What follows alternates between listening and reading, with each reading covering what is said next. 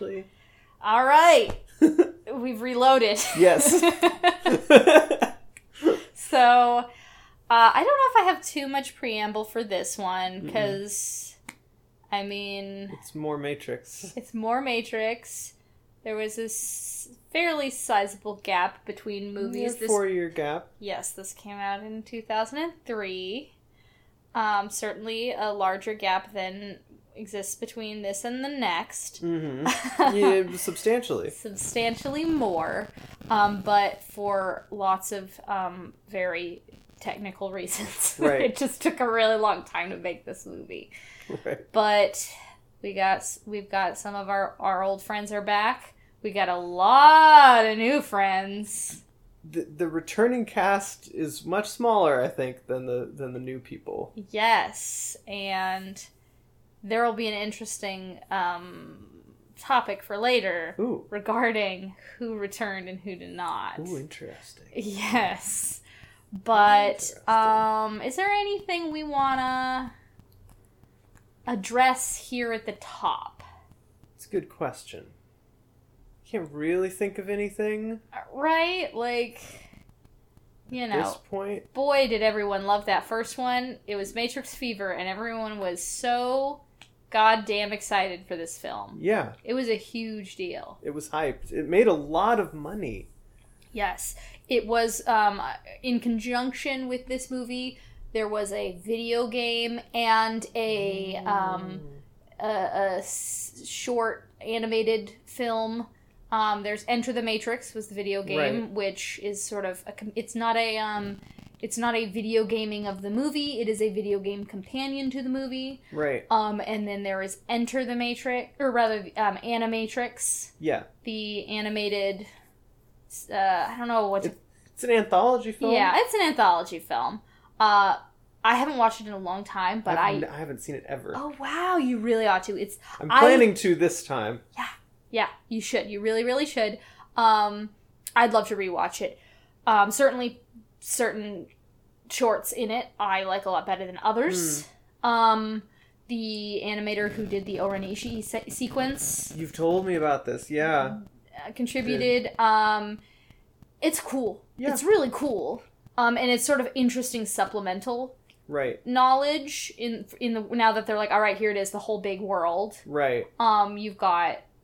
And that was released in conjunction with this film or with the third film? I'm pretty sure. I think it came out after this film, but before the third film. That's interesting. Yeah. I always assumed that the way to watch them would be the trilogy, and then you watch the Animatrix. Yeah, let me see. Oh, certainly not. I would say,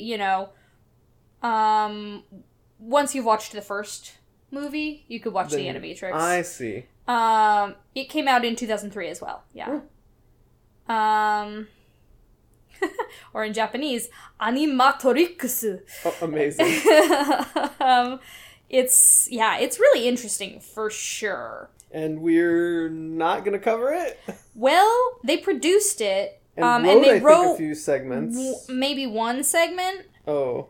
So I'm not totally sure. They wrote the final flight of the Osiris. Wikipedia says they wrote 4 out of 9 4 shorts. out of 9. Okay, well, that's significantly more. Boy, we've kind of got a pickle on our hands because we already have a plan for our sort of ending, our sort of capstone situation. So we'll mull that one over. We'll think about it. Yeah. Maybe a bonus episode. That's a fun idea. Because I like it, and I'd love to rewatch it and talk about it. Bonus episode at a later time. Perhaps so. That's a good idea. Anyway, we're just, doing nuts and bolts discussion on the podcast. So, a couple of supplemental things. At this point, they're like, all right, we're full in. This is a universe. Right. And we're going to tell you how it works. Because in the first movie, it is all a little more sort of illusion. Yeah. And, Zion is much more the sort of mythical promised land that is being referenced in calling it Zion. But now it's just a place that we get to go to, and we have apartments in it. Yeah. Big raves. Yep. And old guys live there. Yeah. So it's definitely got a different feeling than it did in the first one, when it was just like, maybe someday you'll get to go to Zion. And now it's like, oh, we're here. Oh, we went back to Zion. And, like, there's even, like, an argument about, like, it's been a long time since you came back to Zion. Why have you been gone so long? Right. It's just, like, a town. Yeah, it's a place. It's just a place. What else could it have been if they were going to show it? Like, right. I mean, that's it. It's just where all the humans live now. Exactly. But in showing it, it does lose some of the mythological feeling. And generally, that's sort of the feel from this movie, is that it's less mythic. It's more, like, there are questions answered by this movie that I don't think most people who watched the first movie would have thought to ask. Yeah, well, never underestimate how many questions nerds are going to ask. This is true. There are things that seem obvious in retrospect that the first movie doesn't address at all. Yeah, for sure. And, there are certain ways in which it expands the world that I think are really fun and cool, and like 100%. There's like great little sort of computer nerd tidbits with like the back doors and stuff. And you're like, oh yeah, like that's a thing. And, like keys, and it's like, oh, keys are a thing in computers, and like all the programs, and like this whole place, this is a living, breathing world, and like there's a lot of shit running around in here. It's not just like a skybox with houses in it. Like, it's a whole system, and so there's a lot of moving parts. Well, the thing that I realized is that in terms of what's explicitly acknowledged, in the first film, you could be forgiven for thinking that everyone in the Matrix is either a human being person who's plugged into the Matrix, or an agent, specifically. Right, you don't think about... And this movie blows that up in a big way. There are people who are not agents, but are computer. Yes. Different types of programs. Yes, and I love that. Yes. It just, like, so many interesting possibilities. So in certain ways, by showing more, they kind of compress things, but in other ways, they're expanding the world. Definitely. Yeah. Okay. Shall we? Yeah, let's talk about it. Let's talk about it. Okay. So, we get our fun opening sequence. Yep. It's more elaborate than ever. Yep. With all the numbers and code. It's very elaborate. Yeah, I feel like we're watching Bound again. Yeah. Well, it's funny because the title gets out of the way pretty fast. Yeah. But then there's like all this, how do you describe it? Shapes and things? Shapes and code, and it's just a whole lot of hullabaloo. But once the movie proper begins, we are at like a security guard station. And we just see sort of like the changing of shifts. Yep. There's the fade out from the code to the Matrix world is on a time clock. Right, clock. And there's like a lot more emphasis on clocks and time. Because we need to know time is running out. Yes. Time is of the essence in this movie. Yes. We're on a clock here. It's not necessarily true in the first movie. No, they're just sort of doing stuff. Yeah. They're taking their time. But this, we barely got any time. Yeah, because you discovered through looking at dates that the first movie takes place over like 11 months or something? A long period of time. Yeah, and this movie takes place over less than 2 days. Yes. Yes, this is extremely quick. And we're down to the minute as far as when things are occurring in this movie.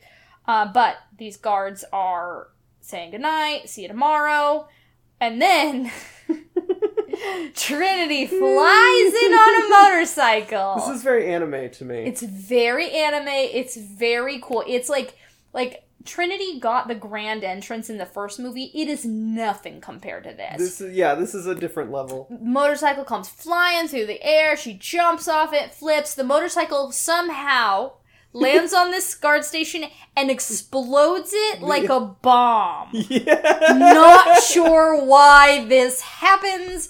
Don't care. It's just cool. It's so cool that this motorcycle explodes like dynamite. And she blows up this guard station. Luckily, most of the guards had left already. Oh, except she whips their asses in the parking lot, so they didn't get away. The pose that she does when landing. The landing. Iconic. And she's just in the shiniest vinyl. She's had an upgrade in her costume.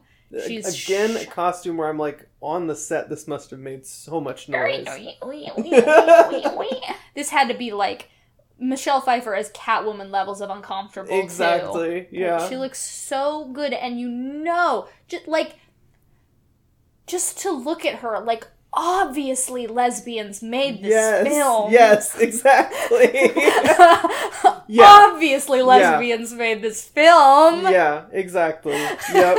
Mm-hmm. So, it's going to be interesting to talk about this in the ways that this, like, they've maybe not gone as hard on sort of the queer themes as the first one. Explicitly queer. Right.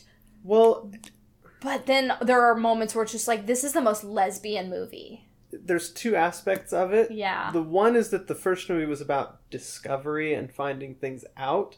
Right. So, of course, that was going to be crunchier. It's an awakening. And this movie is about what do you do when you know that already. Yeah, now what? Now, it's the now what, which is less addressed. Less addressed, and there's sort of less of a roadmap to it. Exactly. You know what a gender awakening, sexual awakening, kind of what the roadmap is. There are tropes associated with it. The Matrix is not that different from a self-discovery or a coming out story. Correct. It follows those beats. We know what they are. But the story after that story is less codified. Yeah, in pop culture, certainly. Yeah. And also, this movie is hornier again. It's so horny. Not that The Matrix is like a totally asexual film. Right, we got some fun oogling to do, but compared to the first Matrix and this movie, this is a huge difference. Deeply horny. And I feel like it could be confusing for people who hadn't seen Bound but had seen the first Matrix movie. How horny this movie is in comparison to the first Matrix movie. Because, this is certainly Bound levels horny. Yeah. Horny, it's horny. More diplomatic about it to get around the Hollywood big budgetness of it all. But just rockin' bods, top to bottom. Yeah. Yep. So, anyway, Trinity blows these men up and then beats their asses. Yes. She's in. But we're getting some, like, cuts. Like, it's hard to track this sequence. This is not happening in a trackable order. Because she's fighting these folks, and then she's busting out a window way up at the top of the building. Falling out of a skyscraper, shooting upward. An agent is in the air with her, falling towards her, shooting at her. So it's a traditional cut, but like we know time has passed. Right. This is not a logical sequence. Yeah. And they are shooting at each other in slow motion. She's in deep peril. She's clearly been injured in this interim. She's got, like, cuts on her face. Yes, she's like all beat up. And then, wham! Something smashes into a car below. We actually see the agent shoot her. Yeah. Oh, yes. Yes, the agent shoots her under the ribs. And it's very, like, there's a blood splatter. Yes, it's a mortal wound. Yeah. And then, something to cap it off, slam into the car below. And it's really, like abrupt. The car sort of, like, folds in on itself. It is a huge impact, and Neo wakes up. It's like, oh shit, it's a dream. It's a dream. Everything is dreams. It's the Matrix. Yeah, Hello. of course. Welcome back to the Matrix. Dreaming. He is in bed next to Trinity, and she is sleeping soundly and well. But he is disturbed. He kind of tries to compose himself. She wakes up, and she tries to calm him. Yep. Meanwhile, so that we're on the Nebuchadnezzar again. Yes. And Morpheus is at the controls with our new operator. Yeah. Link. The actor's name is escaping me at the moment.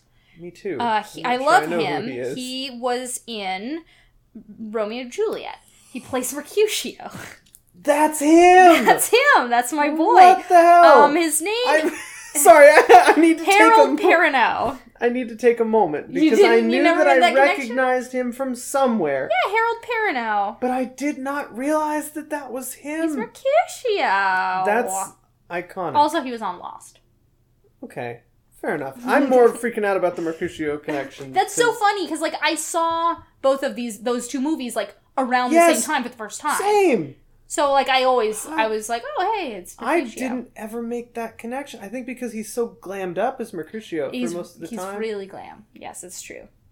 He's great. He's great. I love this guy. Yeah, no, I think just for that interpretation of Mercutio alone, instant queer icon status. Absolutely. Right? Absolutely. No, he's great. He's great. So, he's our new operator. Link, we get the sense he's a bit trepidatious. He's the new guy around, and he's not necessarily on the same page as everyone else. And Morpheus. I was reading the word operator and Morpheus at the same time, and Orpheus is also a thing. Morpheus in the underworld. Yes. I mean, that's a whole thing. So Morpheus talks to him and is like, listen, you volunteered when, I needed a crew. You volunteered to be the operator, but I get the idea that you don't trust me completely, and I need you to. It's so funny. And he says, yes, I will, sir. And then I do. Yeah. Like, he corrects himself. Yeah. But it's a telling moment. Yeah, that, like, he's not fully on board. He's not a believer yet. Yeah. So, he says, I do. Now, and then Morpheus tells him to get ready to broadcast. Mm-hmm. So, we cut back. Neo is now sitting in, I guess, like the canteen. Right. The galley. I don't know what you call it on a hover ship. Yeah. Looking sleepless, and Trinity joins him, saying, still can't sleep, you want to talk? This is apparently an ongoing problem. Right. And he says they're just dreams, and she starts to say, if you're afraid of something... and we start to get the idea that maybe she doesn't know what he's dreaming about. Yeah. He's having bad dreams, but he doesn't want to talk to her about them. She is not aware that she's dying in these dreams. Yeah. He says he just wishes he knew what to do. Trinity says she's gonna call. Don't worry. We can assume this is the Oracle. Yes, that's really the only she that we know. Other than Trinity. Process of elimination. At this moment, Link comes and finds them. Mm-hmm. Trinity asks if they're ready to go, and Link says, we are already late. So, we cut into the Matrix. Yeah. As we see sort of a meeting, a gathering of a lot of cool folks that we've never seen before. Yep. These are the other captains of Zion. We finally get to see them. We see them. We knew that there were other ships. They mentioned that there were other ships. There's a mention of other people. There's a mention of Zion. Mm-hmm. But now we meet them, and they all look just as cool, of course, as the crew of the Nebuchadnezzar. It's very sudden. It's just like, here are all these people. Here is Jada Pinkett Smith. Yes. As Niobe, captain of the Logos, and she is reporting to all of these gathered captains. Yep. The crew of the Nebuchadnezzar does not seem to be here yet. They're late.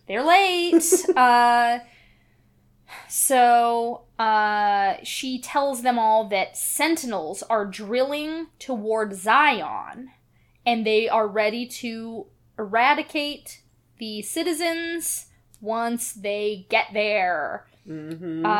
They're just boring their way down, and everyone's like, holy shit, that's crazy. What do we do? They're almost 2,000 meters deep already.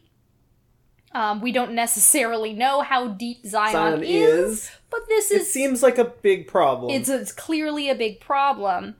There's the mention of transmission from the Osiris, which is a story that is covered in Last Flight of the Osiris in the Animatrix. A little bit Rogue One style. I see. We get to fill that gap in. Oh, nice. So that's exciting. But there is some question about how accurate these scans from the Osiris can be, because that would mean that there are 250,000 sentinels, And they're like, no fucking way, that's impossible. And this is Morpheus's grand entrance.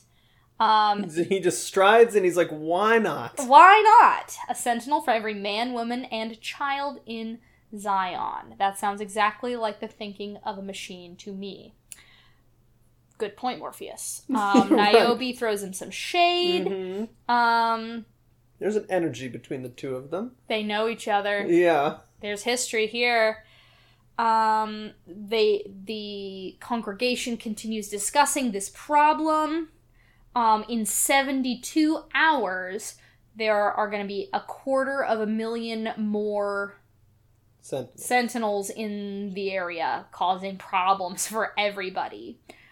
They question what they're going to do about it, and Niobe says that Commander Locke has ordered all of the captains to return to Zion. And Morpheus is like, yeah, and then what about the Sentinels? And Niobe says, a strategy is still being formulated. And Morpheus says, I'm sure it is. So we're getting more of a picture of some relationships happening here. Exactly. Somebody asks Morpheus what he thinks they should do. Because Morpheus... Clearly, we're getting the idea that, like, there's, Commander Locke, who's, like, their boss. Right. There's all the other captains, but Morpheus holds some sway in a particular way. Exactly. He's sort of their favorite guy. Right. And he thinks that they should do as they're ordered to do, but somebody should stay behind in case the Oracle attempts to contact, because they are waiting to hear from her about how to fulfill the prophecy. Yes, the prophecy that Morpheus believes in. And he acknowledges that some of the people there believe what he believes and others don't. Yes. He's diplomatic about it. Always diplomatic. And while he's saying this, Neo kind of notices something weird. He senses. Yeah. Something. He doesn't know what it is. With his special brain. Yeah. So, someone, I like this. This is a great line. Somebody tells him, this is bullshit. You're asking one of us to disobey direct order. And Morpheus says, that's right, I am. But we well know that the reason most of us are here is because of our affinity for disobedience. Perfect. These fucking lines could be delivered by no one but Lawrence Fishburne. Yeah. This was a movie where I ended up thinking a lot about almost everybody. That, like, this is challenging dialogue. Extremely challenging. Because the level of pontificate, and I don't necessarily mean that as a positive or negative, but it is.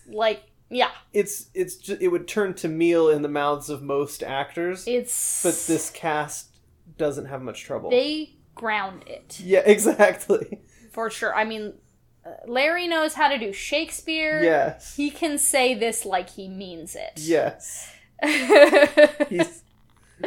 He does it easily because of our affinity for disobedience. He gets to talk more in this one, which I like. He does a lot of speechifying, like in the first one, but he's maybe got a little more for himself. He's got his own plot, other than just being the guy telling Neo how to do there's Neo. There's a clear attempt to give him relationships. He has relationships, he has depth. He's not just like, well, I'm the guy who believes in you. Like, exactly. Yeah, and it's nice because Lawrence Fishburne gets to give Morpheus... He already had a lot of personality. But he gets to be more personal. Yes, he gets to be more of a human being. Yes, and less of the sort of like the sage. Yes. Yeah. So, Morpheus is asked what he's gonna do when he gets back to Zion, and Locke throws him in the stockade, and Morpheus is confident that won't happen. And this captain says, Ballard is his name. He says, fine, I'll do it just to see what happens. 36 hours. Meanwhile, out in sort of the entryway to this meeting location, a young guard opens the little door slot thing, and Smith is there. We hear and we're him like, huh? How could this be? He says, He got exploded. I'm looking for Neo. And this guy says, never heard of him. Which He's good at his job. Yes. Smith has a gift for Neo. You see, he set me free. And he passes a box through. This is entertaining. Yeah, we're like, oh shit, what the fuck is going on? I need to know, It's not just like, oh, he showed up and he's like, oh, he's back, nothing happened. It's not a retcon. Yeah, no, it's like, something's going on here. That thing we saw last time didn't mean what we thought it meant. Correct.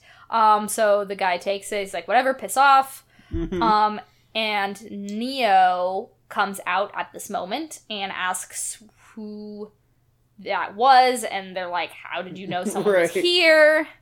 And they give him the box. He gave you this. He said you set him free. He opens the box and sees Agent Smith's earpiece. Fucking earpiece. That is huge. Like, what a great moment of communication. We know where it's like, he's unplugged. Yeah. He's not an agent anymore. And you're like, oh shit, what does that mean? What is he then? That's different. What is he? Ooh. Ooh. And so, but Neo takes this very seriously. He says, the meeting is over. Retreat to your exits. Agents are coming. Because he can also, with his spidey senses, tell there are some actual normal agents on the way. He tells them to go. They run out just as agents start pounding down the door. Yup. And they bust in, and Neo says, hiya, fellas. The one-liners in this movie are out of control sometimes. They're so silly, but, like, it's so fun. It's delightful. And they do their agent thing, hits him, the anomaly, do we proceed? Yes, he's still only human. Mm-hmm. This is a thing throughout the movie. Neo is, they keep saying this, only human, just a man. Now that's something gendery that keeps happening. Yeah. He's just a man. He's just a man. Yeah, that's interesting. Yeah. That's said several times. Here they say human. Yes. But a lot of other times, they keep saying he's just a man. Gender. Yeah. Yeah.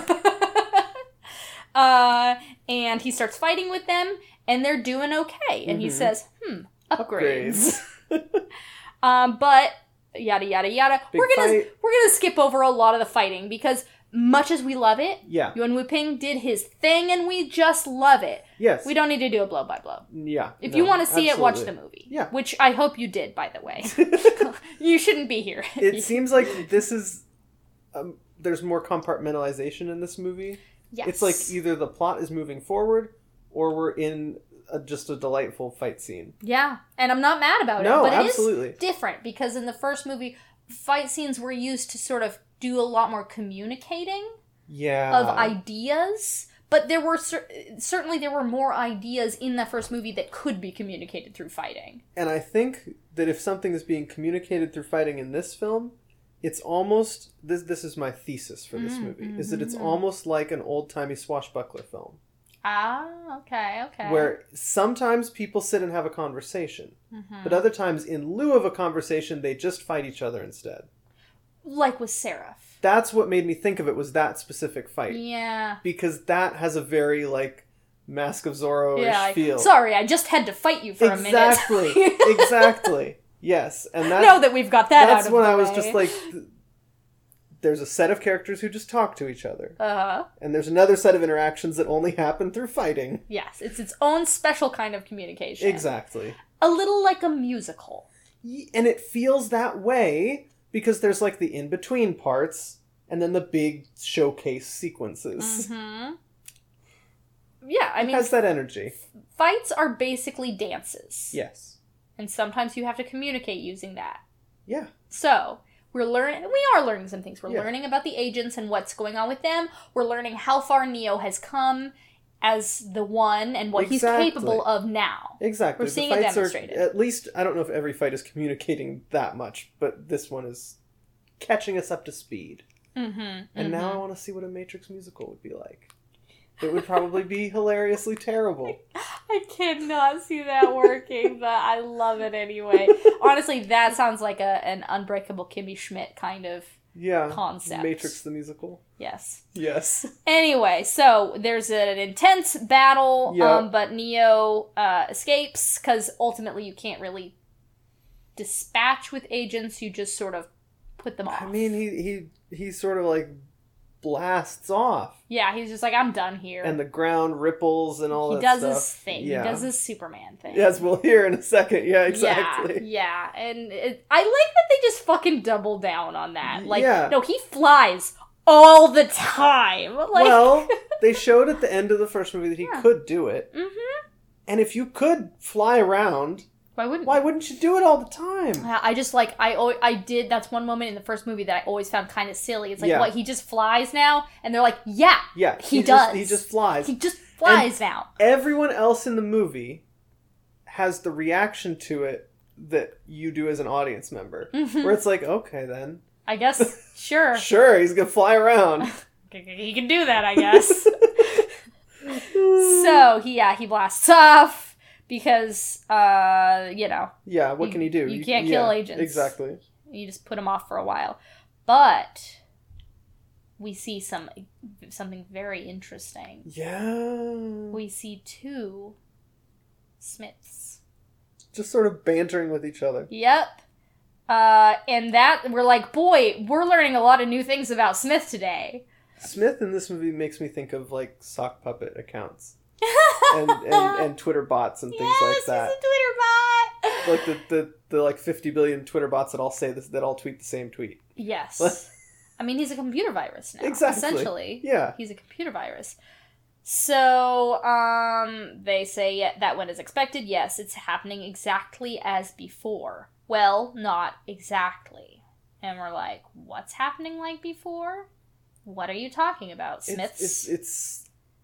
It's so funny to me because I think when I first saw this movie many years ago, I attributed a lot of things that are said and that happen in this movie to, like, sequel meta-ness, which kind of irritated me at that time. Right. And now I'm like, oh, no, cyclical happenings are just the main theme of this movie. Yeah, I mean, he's talking about this movie. He's talking about things we learn about in this movie. Exactly. It's just such a weird and convoluted movie that it can be hard sometimes. I love how convoluted it is. Oh, yeah. I mean, it's gotten a lot of flack for it, but, like, ballsy. I think that I respect it more every time I watch it. Mm-hmm. Because, like, they did all this. They did it! Somebody let them, and they were like, we're doing it! You cannot stop us! It's a level of ambition that is rare. Right, and not appreciated enough. And that's, I think, a theme we're gonna see more, throughout this filmography. Yeah. Is these women just being like, so this is what we're doing, get on board. Yeah, and with, like, very little compromise. Yeah. Yeah. I mean, after you make the Matrix. Exactly. So, Neo, fly. He flies to the Oracle's apartment. Yeah. But it is empty. It is abandoned. Yeah. She's not home. Where's the Oracle? And Neo even says it. He's like, where'd you go? Where are you? I did skip over a little bit. We see a little tiny scene, yeah. Morpheus and Link and Trinity. They're just talking about how what happened. Agents came out of nowhere. Is Neo okay? He's doing his Superman thing. And this is most of what Link does for most of the movie. He just tells us where everyone is. Well, he reacts. Yeah. He's us. Yeah. Well, what most of what he does in the movie is just something weird happens in the Matrix, and then we see him going, "What just happened?" And he gets more and more flustered. Yeah. It's really quite fun just to see him have a harder and harder time with what's happening. Tracking what's going on. Yeah, he's not prepared for this. You know, like the previous crew, Tank, he was like on board with the idea and excited to see it happening. Right. Link just got here. He's in over his head with this particular crew. Yes. Like, Tank was a disciple of Morpheus. Right. Like, he was a believer. Right. He bought into it right away. He'd done shit like this before. Mm-hmm. Like, for a long time. Right. And, like, when all the stuff with the One starts happening, he's like, oh boy, it's what I've been waiting for. Right. I'm excited to see this all playing out. Exactly. I want to be here. This is why I'm here. Link he's the new guy. He's just like, this is all very weird. This is a job. Yeah. I took a job. Like, I don't know if I believe it. And that's his sort of arc, is like, I do trust you. Right. And then he becomes a believer. Exactly. So, we see him doing his Superman thing, and... trying to figure out where the Oracle is. Yes.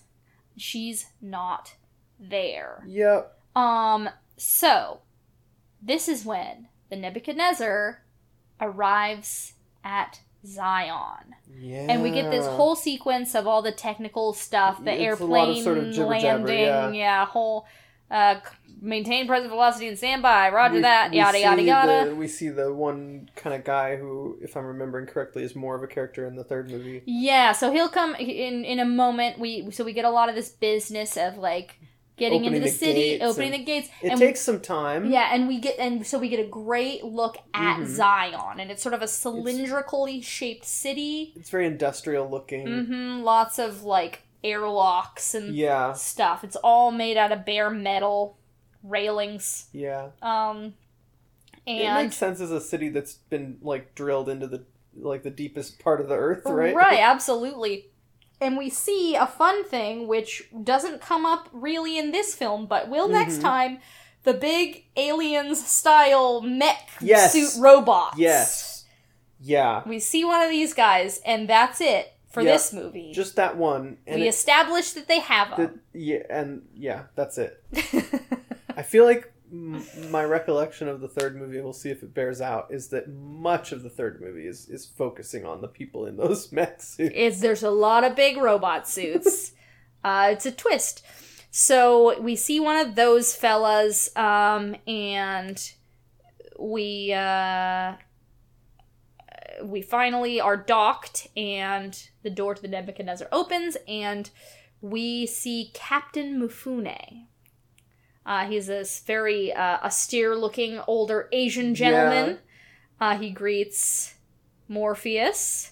And Morpheus asks if he's here to escort him to the stockade. And Mifune says he's just here to keep the peace. And then we've got an overzealous lieutenant who says, Commander Locke demands... requests your immediate counsel, sir. He's kind of an agenty sort of fellow. Yeah, he is. He gives me agent vibes. Yeah. He's a little overzealous. I mean, it's funny because, like, in this movie we get to see that, like, some of the Zion people are very sort of, like, legalistic or almost conservative feeling compared to others. Locke. Exactly. Yeah. Well, okay, and, like, here's where 9/11 comes in. Oh, yeah, we should talk about that. I feel like it has to be acknowledged because that happened in between these two movies, and now we have a movie about this important human city coming under attack, and the brave men and women who have to strike back against them for all of mankind. Like... yeah, it's kind of a lot. I mean, at this time, that's just what everything was. That was life. Like, you know, you're a few years younger than me, so you were quite little. I was aware of what was going on. I didn't know as much about what it meant. Right. And, like, I was still pretty little. Right. But, like, old enough to, like, feel the vibe of, like, this weird patriotism and this, like... we gotta do what we gotta do. Like, you're with us or against us. Right. Like, and there, it was sort of this weird idea of, like, you have to get on board. There are no alternatives. And it's interesting because I feel like this movie is more nuanced than that, at least. Absolutely, and that's absolutely too. Like the Ron character the character that's like most sort of hardline about is sort of not the hero of the movie, right? And our hero is the one who's like, hey, like maybe there's another way, right? There's a third option, like can we? I don't know. It's interesting though because you think about this with the sort of council meeting type scenes, and then like what the Star Wars prequels looked like coming out around the same time, with this huge emphasis on councils and tribunals and right, summits and things, Senate meetings and things like that. And I will say, I think that it is very interesting that, you know, you see this acknowledgement of this sort of like compulsory patriotism and militarism, and a push against it, because obviously there were folks who at the time were like, wait, no, this is not good. This doesn't make sense. I don't agree. But they were, like, shouted down. They were absolutely shouted down. And the only way to, like, sort of safely talk about something like that may have been obliquely. Yeah, exactly. So I get the sense that Lana and Lily were, like... sort of pushing back against the current climate of that time. But they were trying to do it indirectly. Yeah, and I think it works. And it's interesting, too, because, like, that's... our perspective, not only as people who are very young at the time, but as white people. Right. Because, like, that climate, I've talked to people who are South Asian, for example, and that climate was difficult.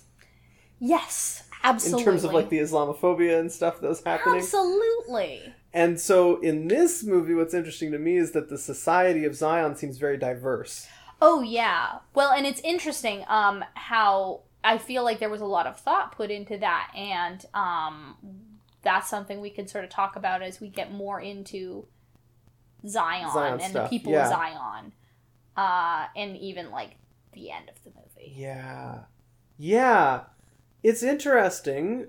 It's just interesting. Yeah. And it's nice to have good things to talk about in that area, because later on there'll be racial stuff that's more troubling.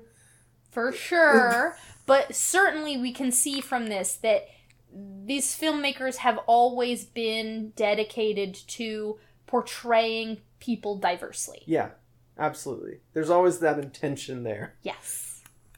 That good intention. Yeah. So, Mifune, kind of requests your immediate counsel, sir. Morpheus tells Link to get the ship ready to go as soon as humanly possible. Right, understandable. Yeah. And he leaves, and Neo's like, yo, what's this vibe? Right. And Trinity explains that there's sort of a love triangle going on, where Niobe used to be with Morpheus, now she's with Locke.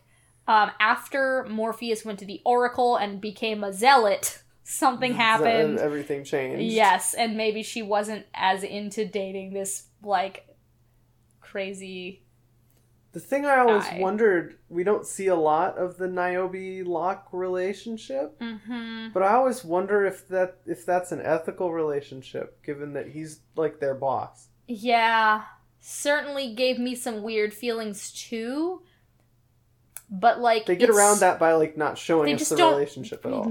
Though when we do, we're like, yuck, dump this loser. Well, it's sort of the one scene we get between them is sort of a breakup scene. Yeah, a little bit. Hey, we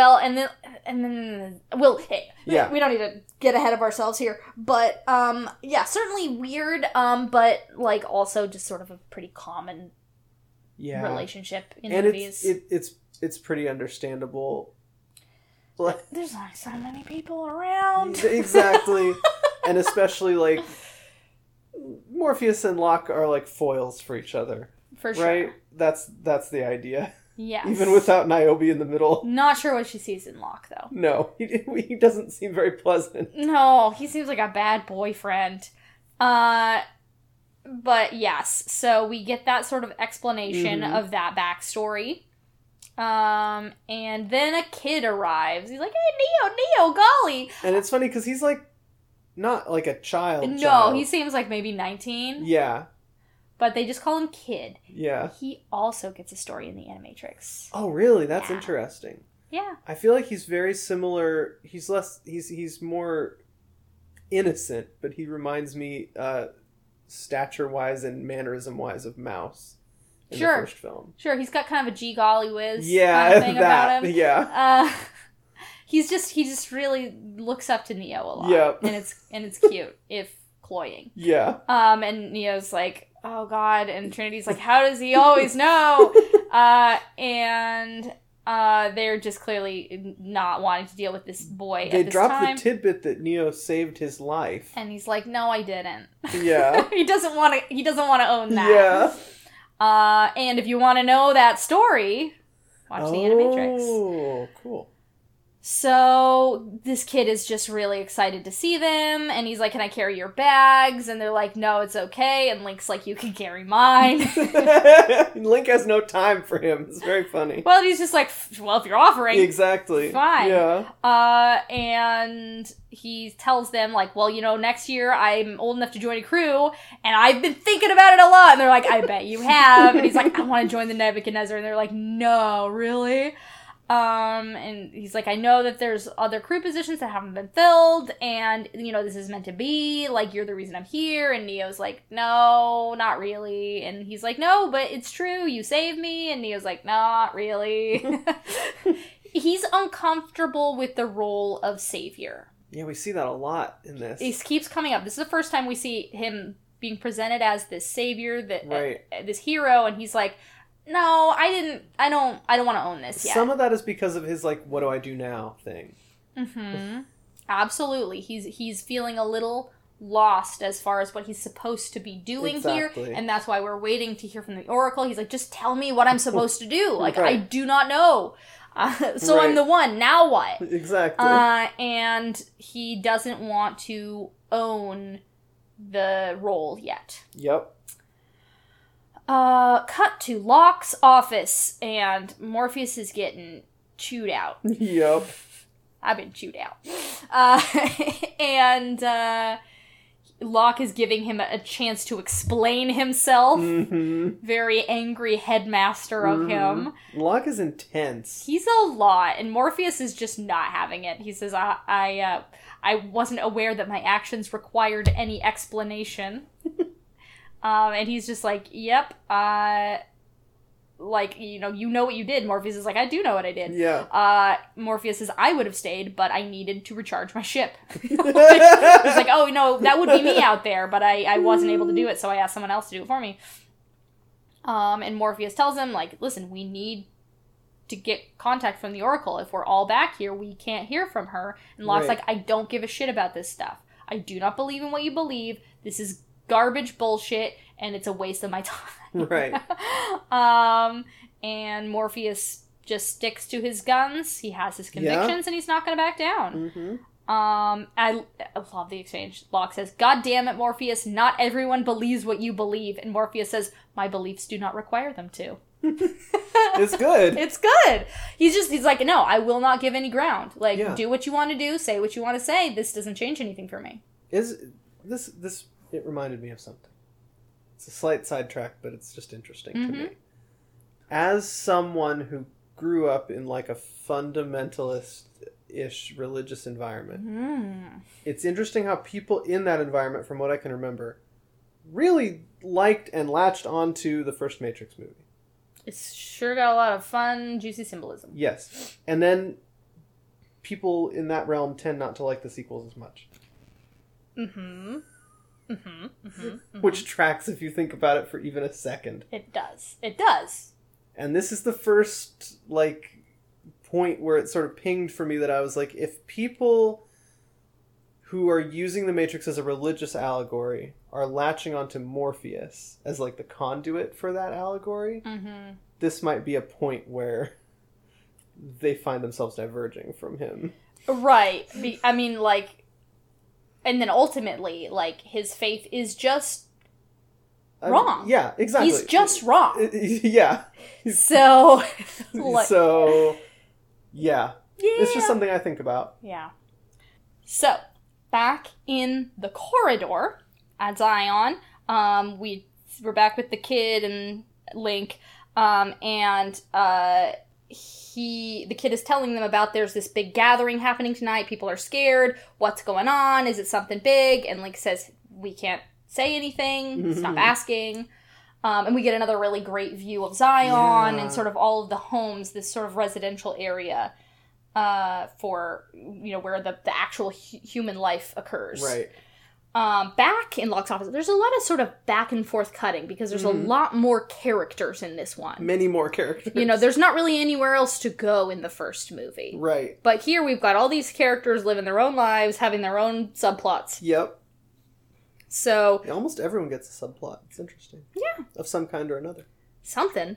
Locke says that he's going to recommend to the council that Morpheus be removed from duty, and Morpheus is like, well, if you gotta, you gotta. Mm-hmm. No remorse here. And this is when Counselor Hammond comes in. He's just an old white guy. Yep. There's like two old white guys in this movie. There's like the cool one and the not so cool one. Right. And he's, you know, Hammond, sometimes you're like, what's this guy up to? But ultimately he seems benevolent. Yeah. Well-intentioned. He's a kindly gentleman. He has interesting stuff to say. Yes. And Hammond says that the council has asked him to speak at the temple gathering. The people have to be told what's happening. And Locke is like, sure, but like maybe be discreet about it. People will freak out. And Hammond's like, well, yeah, that's true. What do you think, Morpheus? Locke is not happy about that. Yeah. I get, like, sort of Hamilton vibes right. Yeah. Absolutely. And Morpheus tells him to tell the truth. People won't panic. There's nothing to be afraid of. Because everything's going to work out fine. And Hammond's like, you sure about that? And Morpheus is, you know, after everything we've seen in the past 6 months, we've freed more people than in the past 6 years. Interesting. You know, clearly the machines are growing desperate, and that's a good sign for us. They wouldn't do this if they weren't afraid. Solid logic from all that we know. Yes. And Hammond's like, well, okay, if you say so. He says, I hope you're right, Captain. And Morpheus says, I do not believe it to be a matter of hope, Counselor. It is simply a matter of time. Another one of those great lines. And time! I like how everyone in this movie seems to be really responding to each other in the conversations. Yes. They are not just quipping at each other. They're dialoguing. Yes. Heavily, intricately. Yes. It's almost choreographed the way that they're... That's the thing. It's almost to an extent where it's like, Morpheus especially, it's like, how can he think of these things to say so quickly? Because he's so wise. Exactly. He's so wise. But it also kind of reminds me a little bit of almost like a platonic dialogue. Yeah. Like the way that it's like these characters are set up to say these certain things to arrive at this certain point sort of rhetorically. Yes. Like... no, compared to the first movie, it's hugely more that way in this one, I think. Yeah, where... we're almost not looking at like two human beings having a conversation. We're looking at an idea being played out with two voices. Exactly. Because it's a work of philosophy, ultimately. That's what this movie is. The authorial voice is strong. Very strong. So, back to the other crew, they're on the elevator. Link says, okay, time to get off the elevator, kid, you're coming with me, these two have things to do, I'll wink. He's cool. Link gets it. He's like, you guys are dating, and I'm sorry. He's going back to see his love as well. Yes, and so he's like, you two don't want this kid hanging around. And the kid doesn't get it at all. He's just a little boy.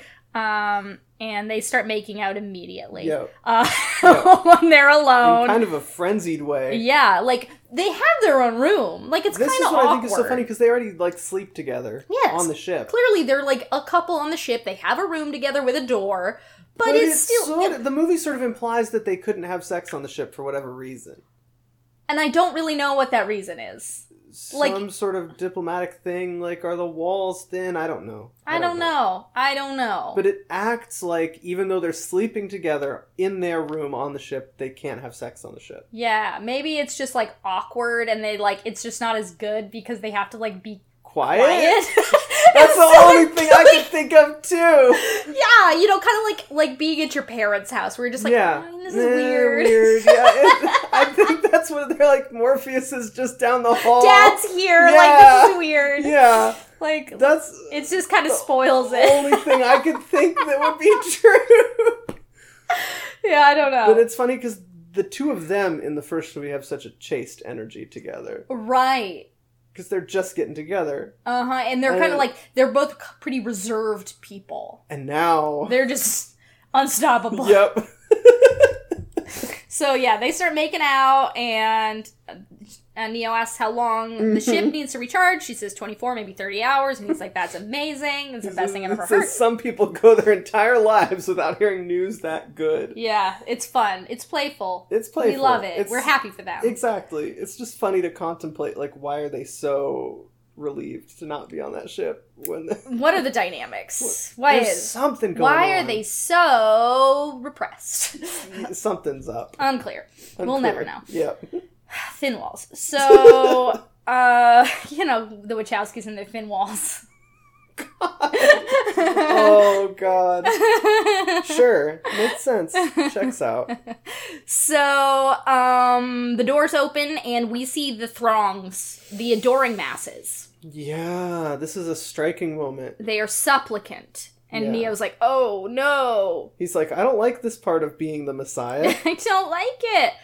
And an old woman's like, my son, Jacob, he's aboard the Gnosis. Please watch over him. And Neo's like, okay. All the names for these ships. Yeah. The Gnosis. They're all, like, mythological and religious Spiritual, in nature. Yeah. I think every single one of them comes from some mythology. Yeah. So, that's a thing. It's interesting. Yeah. And, they're just like, I have a daughter on the Icarus. Yeah, yada, yada. And he's like, oh no, as they're, like, crowding him. And Trinity goes to leave. And he's like, wait, don't go. And she's like, nah, it's okay. Like, I'll see you later. Yeah. And he's like, no, I still don't want to be here. I don't like this. It's like, we were gonna have sex. Like, why do I have to be Jesus? Yeah, exactly. Common messianic problem. Yes. Meanwhile, someone else is about to get cock-blocked. Yeah. Yeah. Lots of cock-block in here. In this part of the movie. So Link opens up his front door, and it's so fun. He's kind of making a sexual comment. Yes, and then... there are children there. Uncle Link! And he's like, oh! Hey! Yeah. The family is here, not what I anticipated. It's awkward. And his, sister-in-law? Who is... The children are his niece and nephew. Yeah, so I'm trying to figure out what relation Gina Torres is. Is she also of that same family as his wife? I got the vibe that Gina Torres was Z's sister. And so this is quite a big family. Yes. That is implied here. Yes. Gina Torres is there looking beautiful. Yeah. Like the most beautiful woman on earth This is like her one scene in this movie. She's in 20 seconds of this film, and she's radiant. I love Gina Torres. She and Lawrence Fishburne were already married by this point, weren't they? I think so. I think they were at this point. What a fucking couple, huh? I know, right? God. Oh, man. God. So, Link plays around with his niece and nephew. Mm-hmm. They're so big. And he's like, you guys should be picking me up. And they try to lift him, and it's cute. He does the uncle thing. And then Cass, Gina Torres, is like, okay, time to go, kids. Like, they want to talk to each other now. Right. So, she greets him warmly. And it's like, hey, be nice. Right. And Z's like, I'm the one who's going to have to be nice to him. Like, he's the one who's going to get it. And he's, like, surprised. He's like, what? Whoa, what's this vibe? And Cass and the children leave, and Link's like, hey. And he's, like, trying to get all smoochy, and she's not having it. Z is mad. And she says that every ship has been home 2 or 3 times more than the Nebuchadnezzar. So... clearly, like, returning home frequently is a thing that is expected. Naturally. And the Nebuchadnezzar does not do this. Do it. It sort of clarifies something we talked about when we were talking about the first movie. Which is, why are the ships flying around so much? What do they do? It's to go up to broadcast level. Right, exactly. Yes. But, like, which had been sort of our assumption? Yeah. But now it's sort of clarified. It's clarified, especially that the Nebuchadnezzar spends more time out there broadcasting and doing matrixy things than most other people in Zion have cause to do. Mm-hmm. Which makes a lot more sense. Because Morpheus goes hard. Exactly. So, Z is pissed, and he's like, I thought we talked about this, like, it's out of my hands, like, I promised that I would take this job, for your brother Dozer who died. Oh, and that's like, okay. So Tank and Dozer, so now, and we also find out that Tank has died as well. Yeah. And Tank and Dozer were Z's brothers. Large family. Yeah, 2 sisters, 2 brothers at least. But I think most families in Zion would probably be large families. They would just really want to populate, I would think.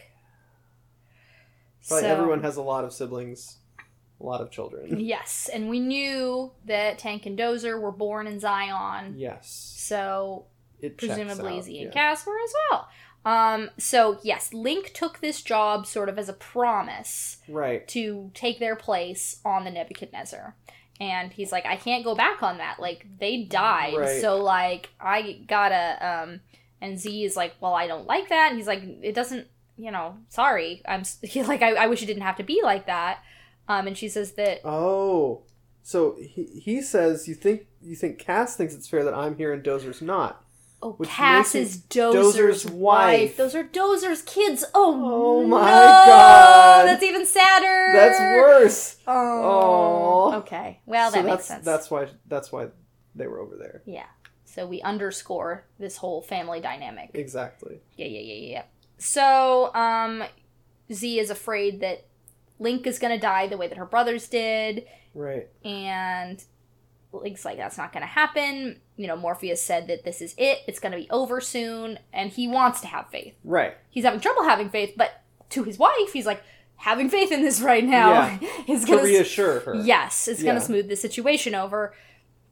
And she thinks that Morpheus is crazy. And Link's like, well, yeah, but Tank and Dozer believed in him, so maybe we should too. Mm-hmm. And I'm starting to believe in Neo. Because I'm watching him with my own eyes. And this is crazy stuff. And she's just like, you gotta be careful. Be careful. Cut forward. It's the big gathering. Yes. And the kid is late. And Counselor Hammond has started his opening prayer. And we don't necessarily need to go through this whole thing. It's just sort of an inspirational speech about everyone who's been lost. And then he turns things over to Morpheus. I find it so funny how much of, like, biblical epic energy this part has. They're in a cave. And there's a huge crowd. And everyone's wearing, like, tatters and... and the sort of, like, stone podium up there. Yeah. People are pontificating from. It's a sermon. It is a sermon. I mean, Morpheus gives this gigantic speech. Yeah, another thing we're not necessarily going to read the entirety of, but he's like... It is a whole sermon. Yes. We're still here after 100 years. We're still here. I'm not afraid. Mm-hmm. Everyone's cheering. And he says, we'll send them a message. Basically, we're not going to sit here in fear. We're going to fucking party. Yep. Yep. But he says it with a lot of gravitas and a bare chest. Yes. Yep. This is the first time we've seen Morpheus in, like, this kind of... Yeah. Kind of look. He's at home here. Well, yeah, and he's, like, kind of dressing for the occasion. Usually he's either in his, like, schlubby work sweaters. Right, or he's Mr. Leather Jacket. Right, like, looking... with his tie and all that all stuff. Put together. And here he's, like, he's looking very primal. And there's a lot of... The whole thing of... has a primal feeling. Yeah, and I totally get it. Now, this goes on forever? This is, like, half the duration of the film. Like, this scene is so long. The cave rave? The cave rave. There's like a nice little thing before that happens. It's true. Just remarking Niobe upon this whole Morpheus. sequence and how this whole sequence excessive it is. Extremely long. It's excessive. No, I'm not mad about it, but it's excessive. There are a lot of scenes in this movie that are just as long as they could possibly be. As long as they could get away with. So yeah, the party begins. Yeah, he's wearing like trousers and like a long open vest. Yeah. And just bare chest. That's kind of the look. That's the dress code for the night. Yeah, exactly. Lots of bare skin. Yep. And then he leaves the stage and runs into Niobe. Yeah, they have an interesting little dialogue. Yeah, they're flirting. Yeah. They're very flirty. And there's significant dialogue that will come back later. Yes. She says, you used to dance, you were pretty good. And Morpheus says there are some things in this world that never change. And he sort of makes a move as if he's asking her to dance. And then Locke... just, yells at her like a mad father. Like, it's a weird fatherly really vibe. Creepy. He's like, Niobe! And Morpheus is just like, some things do change. Yeah. Just trying to cuck this guy right in front of his face. Like, come on, Morpheus. But, it's funny fuck you, Locke. We don't see... I wonder what Locke's reaction is to what happens next with this crowd. Like, he's not participating in that. No way! He's fucking Judge Lord Frollo up in here. He's trying to get Niobe out of there before the genitals come out. He's got big Frollo vibes. Yeah. He's like, I'm only here because I must be. Yeah, yeah. As a pillar of the community. They don't show where he's at during the orgy, but he's not participating in the orgy. He's certainly not there. He and Niobe, we see other couples in the crowd. We don't see that one. Yeah. They have zero chemistry. None. They don't fuck. No. And it's because of him. He doesn't fuck. Which, that's fine. But he doesn't need to fuck. But Niobe wants to fuck. Yeah. And he's not here to fuck. No. He's here to grit his teeth. Exactly. Yep. Look with disapproval. So, Trinity comes up. Look, it seems like it's a little bit of a mirror of her arrival in the nightclub. Yeah. In the first film. Just, looking very chic, very cool. Mm-hmm. In her way, with her really sexy top. Yep. And they have a moment, and Neo's like, hey, can we go somewhere and fuck, please? Yeah. And she's like, sure. Absolutely. Let's go to this weird cave or whatever. I found an alcove. We can go fuck in it. Well, and then I do think that this scene is, artistically admirable. It's very well shot. It's just a lot of it. It's long. Just raving and nipples. So many nipples. Count them. This is what I think is funny about the scene. Because people mainly talk about how graphic this scene is or what have you. Mm-hmm. Mostly we just see, torsos. Just a lot of flesh. Yeah. And people just leaping and there's, leaping. Some fluids happening. It's a very wet floor. Well, that's the thing. It's it's more discreet technically than it feels like it is. It feels really raunchy. But there's just some boobs. Just some boobs. And the floor is really wet. Some writhing, some grinding maybe, but that's it. That's it. And the thing, I think it's subtly queer. Because it's just sort of this mass of pansexuality. Just well, and that's everyone They show, there's this one shot where it's just panning across everybody's chest. Mm-hmm. And there's you can't really tell who anyone is. Genders are not a thing in that shot. No, it's just sweaty bodies. You can't even really tell who does or doesn't have boobs. Mm-mm. Everyone's so fit. Yeah, exactly. You're just sort of everyone kind of has boobs. Everyone is... And everyone is just beautiful and mostly brown and just sweating everywhere. And it's how did they get this in an expensive blockbuster movie? It was somebody just didn't want to tell them no.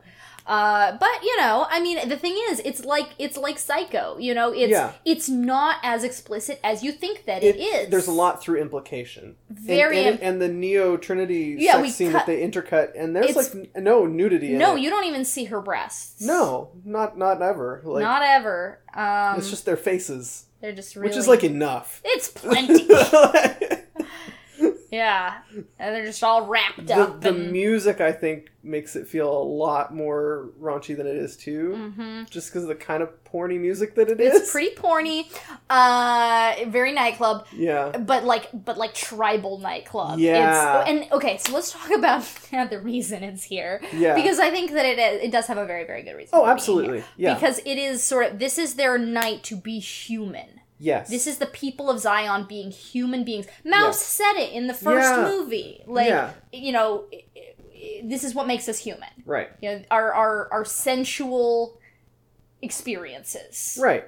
And I do find that a little bit interesting as a comment because of what it might mean for asexual folks. Right. And yes, there is definitely that side of it. But, I think that it doesn't have to be the idea of, like, feeling sexual attraction, but sort of just the pleasures of the body. Right. To live in your body That's the thing. and move in your body. Because this and sort of, like, cave dance orgy thing is, like, not just a bunch of people having sex with each other. No, it's people being human beings together. Yes. Having an extreme communal experience. And a bodily experience. Yes. You know, it is the opposite of the experience of the Matrix. The Matrix is 100% in the mind. Yeah. And this experience is 100% in the body. Yeah, exactly. And it's like the most radical thing you can do as a human being. Mm-hmm. Just to... it's just so joyful. Yes. And so... I mean, primal is just the word for it. They're connected to their bodies and to each other's bodies. I just want to say it because it's funny. I was watching, because I watched this movie in bits and pieces and wanted to refresh myself on certain parts of it. I rewatched this scene on YouTube, and the comments are a mess. But there are a lot of people in the YouTube comments for this scene specifically who are saying things like, people after COVID. Right? And that underscored why it's there. That's why. Because it's just like, if you're in the apocalypse... You just have to rave it out. That's what these people are doing. Yes. It's like, what else could they do that would be more meaningful? They're just living in their bodies together. Yeah. Yeah. Yeah. And it's great. And it's a beautiful scene. And it Yeah. goes on forever. And also, yes, meanwhile, Trinity and Neo are having their alcove sex, finally. Finally. It's very strange because it is like a little alcove. They're on like a pedestal. It's weird. And we sort of zoom in on them and then stay there. So like... We're very close. We don't really know like where they are. We have no idea where what this is alcove is. What is this place normally used for, this little room? It's a storage room. I don't know. It's a janitor's closet. Is it just the sex room? Like, are there more of these? Trinity's just like, I know a place. Follow me. It looks like they're on like a stone slab. It's like an alcove in a wall. It's sort of like semicircular shaped. Like, it doesn't look comfortable. No, God, poor Trinity and her like shoulder blades. Like she's ouch. Laying on whatever that thing is. It looks like sandstone. It doesn't look comfortable. No, but you know it looks like she's enjoying herself all the same. They're having a good. Everyone here. I mean, we got people barefoot in a cave. You know, no one's having a bad time. We're all enjoying ourselves, no one's having a bad time. Except for Neo. Then he is having a bad time afterwards because he has a moment of post-nut clarity. Yes, he does, and he is back at his premonition, and he is disturbed by it. And she's kind of like, oh shit. Man. We just had sex. Can we just enjoy it for a minute? Like just a second. Can we not? But no, she's very kind and gentle with him about it, and they do a very beautiful cuddle. With the hand holding and the and then the shot. I love the shot. It's cinema. It's beautiful and it's really queer looking. Like there's just something inherently queer about that image. Well, it's because of the way that they're intertwined with each other. They're so intertwined that it's just like they're one and body. Like mostly what we see is his back. His back and her kind of wrapped all the way around him. And the like ports in his spine are really emphasized. Mm-hmm. It's a beautiful image and we just see this shadow all around them, just darkness, and we just see the shape of the alcove and their bodies just entwined. And it's beautiful. It's beautiful. And it does feel kind of queer. I mean, like, it's funny, I feel like we tend to read it this way more so than probably people did at the time, mm-hmm. but I think Neo and Trinity are, like, have some of the, like, least straight energy of... they've got big T for T vibes. Yes! Like, yeah! 100%. Well, and in this shot, they're almost like genderless. Like they're you don't see anything in their bodies that betrays, you know, manhood or womanhood. As anyone might think of it, They're just bodies wrapped around each other for comfort. Yeah. It's great. It's beautiful. It's powerful imagery. It's extremely powerful. And she says, "I'm never letting go." Love that. Yeah. That line's gonna echo later. Yes. The orgy has ended Everyone's just gone to bed. Yeah. I was like, no one stays up. I mean, like 2 people stay up late in Zion. Yeah. Crazy. They're just like, we all had sex with each other. Time to go to sleep. Time to go home. Why not? Why not? And Morpheus says, good night, Zion. Sweet dreams. Cute moment. It's Yeah. like... Yeah. Well, he is the Lord of Dreams, Morpheus. Meanwhile, in the Matrix, we see 2 guys running from agents. They crash through a skylight. Yep. This is Bane and Malachi. And they're like, "Are you okay? Did you see the agent? We just got to get out. You first," Bane says. The phone is ringing, and Malachi picks it up. We see the cool... They've improved the effect. It looks somewhat. a lot better, yeah. Yeah. And as he exits, a Smith, actually. Yeah, just one Smith this time. Arrives. It did make me think, do we ever see what it looks like when people manifest into the Matrix? No, they just appear. We just cut to them and they're there. Yeah, they're just bloop, just blip into existence. Right. Interesting. Yeah. But when you leave, you phase sputter up out through the phone. Yeah. Because it's more tense when people are leaving. Fair enough. Arriving is just like, you're here now. Doesn't Fair matter. Enough. We don't need the dramatic tension of it. So, Bane's like, oh god! And Smith says, Smith will suffice. I love my boy! Smith is the most entertaining / silly / ridiculous part of the sequels, He's bar none. So good. Yeah, he's a highlight. He's so camp. Yes. Well, he just becomes a total troll. I love it. Like, authoritarian Smith, there's some tension there, right? Yeah, he's scary. He's intimidating. Yeah. This Smith is just fun. Kind of hilarious. He's a good time. He always has a one-liner. Mm-hmm. Well, yeah, fucking... he's so the one person in this movie who does one-liners. And I love it. Out. He's so quippy. Exactly. And he does his thing, his new trick. He sticks his hand into Bane's chest and blue, yep. and infects him. And turns into Smith. And they have a little banter. Yeah, Smith 1 adjusts New Smith's tie. New Smith says, thank you. And Old Smith says, my pleasure. The Smiths seem to be kind of into each other in this movie. Yes. Smith's favorite thing is Smith. He loves Smith. The fight later almost has a similar flavor to the orgy scene. You should be so lucky to be Smith. Love it. Yeah, there is some flirtation between Smiths. Yeah. Love that. Love that. And it's hilarious. The phone rings, and Bane Smith exits the Matrix. It's like, oh shit, he can do that? He can do that now. What does that mean? What happens now? We don't know. We don't know, because we cut to Neo. Outside in Zion, he once again cannot sleep. Mm-hmm. And Counselor Hammond shows up. He can't sleep either. And Hammond's like, can I join you? And they chat for a bit. Mm-hmm. And Hammond says, he hates sleeping. He slept the first 11 years of his life. Now he's making up for it. So now we know how old Hammond was when he was freed. He looks like he's older. He's old. He's been out for a long time. A long time. And if you think about, like, as far as they're aware, this whole thing is 100 years going. So he's been out for most of the time. Yeah. Certainly like at least half of it. Yeah, a large chunk. Because he's got to be, like, in his 60s. If he's in his early 60s, then he's seen 50 years of Zion. And I think he's older than that. Yeah. Yeah. So he has seen a significant chunk of this. Yes. He's been here. Which is why he's on the council. Like, exactly. He's... He knows, being that old in a place like this means something significant. But he still doesn't want to sleep. Mm-hmm. And Neo's like, yeah, I can't sleep much. And Hammond says it's a good sign. And Neo says, of what? And Hammond says that you are, in fact, still human. Ooh. We're back to this. Oh, yeah. Human. Neo's human. Interesting. And then he changes subjects. He asks if Neo's ever been to the engineering level. Do you want to see the engineering level? Neo says, okay. Sure. I guess. And they go.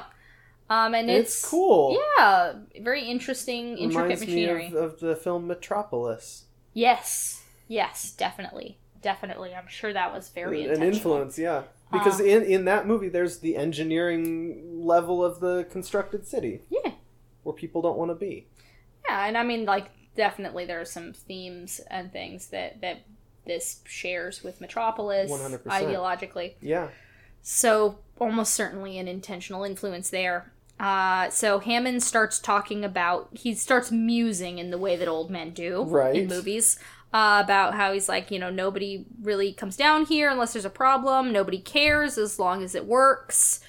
But it's interesting, he points out a certain sort of, irony of being dependent on these machines to live while other machines are coming to kill them. Something I thought about during the first movie, but they don't bring up at all.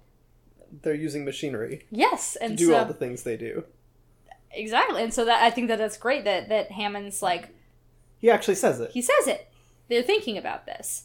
And Neo is sort of the counterpoint in the dialogue here, in this Socratic dialogue. Mm-hmm. And Neo says, well, we have the same power to give life and end it.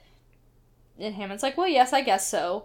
But, all those people are plugged into the Matrix. We're plugged into these machines, too. Mm-hmm. And Neo's like, yeah, but we control them. They're not in control of us. And Hammond's like, oh, yeah. Well, yeah. Good point. You're right. That's, you've got it there. And then he says, what is control? What is control? Which is a huge thing that we'll hear so much. Yeah, I feel like this dialogue and the architect dialogue are absolutely in conversation with each other. Because Neo here is like, well, I know how this works. Like, no, we're in control of these machines because we can turn them off. And he's like, well, yeah, we could turn them off. But then die. Yeah, he says, what would happen to our light, our heat, our air? Yeah, and Neo's like, oh, so that's your point, that it's a reciprocal relationship. Mm-hmm. And Hammond is like, old men like me don't bother with making points. There's no point. Which, I don't know who this actor is, but that's a hard line to deliver, and he delivers it very clearly. Yeah. Yeah. Where he's just like, nah, don't listen to me. Yeah, exactly. Don't listen to me. I'm just a weird old man. And it endears us to him, because he's not trying to pontificate. He's just musing, and then when someone's like, should I take you seriously? He's like, oh, no. No, exactly. Don't take me seriously. Yeah, exactly. Who am I? Yeah. So, old men don't bother making points. Neo says, is that why there are no young men on the council? And Hammond says, good point. That's quite cute. And Neo's like, well, what are you actually thinking? Like, just speak plainly with me. And Hammond's like, I don't, there's so much that I don't understand. I don't know how that recycling machine recycles our water supply. But I don't need to know. Yeah. To know that why it works. Yeah. That it's important. Mm-hmm. I don't need to know how that happens to know that we need it. Right. I don't know how you can be who you are, but you're here for a reason, and I hope that bears out. Right. So that's it's a very interesting scene. Yeah. It's one of the... There's two things happening in this movie. Physical action with very little dialogue. To almost a silent movie level. Yes. Or extremely intricate philosophical dialogue. Yes.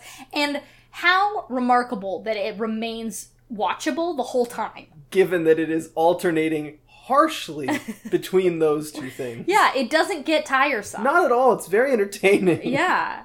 It's like, oh, now for a spot of this. Exactly. Yeah. And now I'll sample a bit of that. Exactly. We can oscillate in it, and they carry it off. Yeah. They carry it off. Astonishing.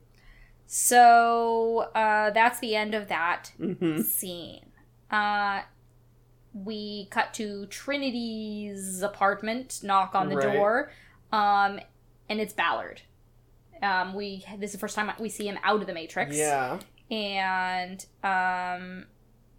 Ballard asks if Neo's there. He's got a message from the Oracle. Neo says it's time to go. Cutting to Link's house. Link is getting ready to leave too. And Morpheus, he's like, Morpheus said this is how it's going to happen. I don't know. Maybe the prophecy is true. I have to go. Like, this is my job and I have to go. And Z has calmed down. She says, I understand. Like, yeah, this is your job. And I don't like it, but I have to live with it. And she gives him a chain that is of some religious significance or spiritual significance. Really see... It's got a lot of iconography on it. Yeah, it's like a silver chain made up of, like, lots of little... thingies. Segments. Yeah. And it's not explained. It doesn't need to be. It's of some kind of spiritual significance to Z. Yep. And he's like, I don't need it. And she's like, please, like, this is lucky for me. Just keep it. It'll make me feel better. And he's like, okay. This is, again, Link as the skeptic. Yeah. He's not comfortable committing to belief of any kind. Right. He's just here to do his job. Exactly.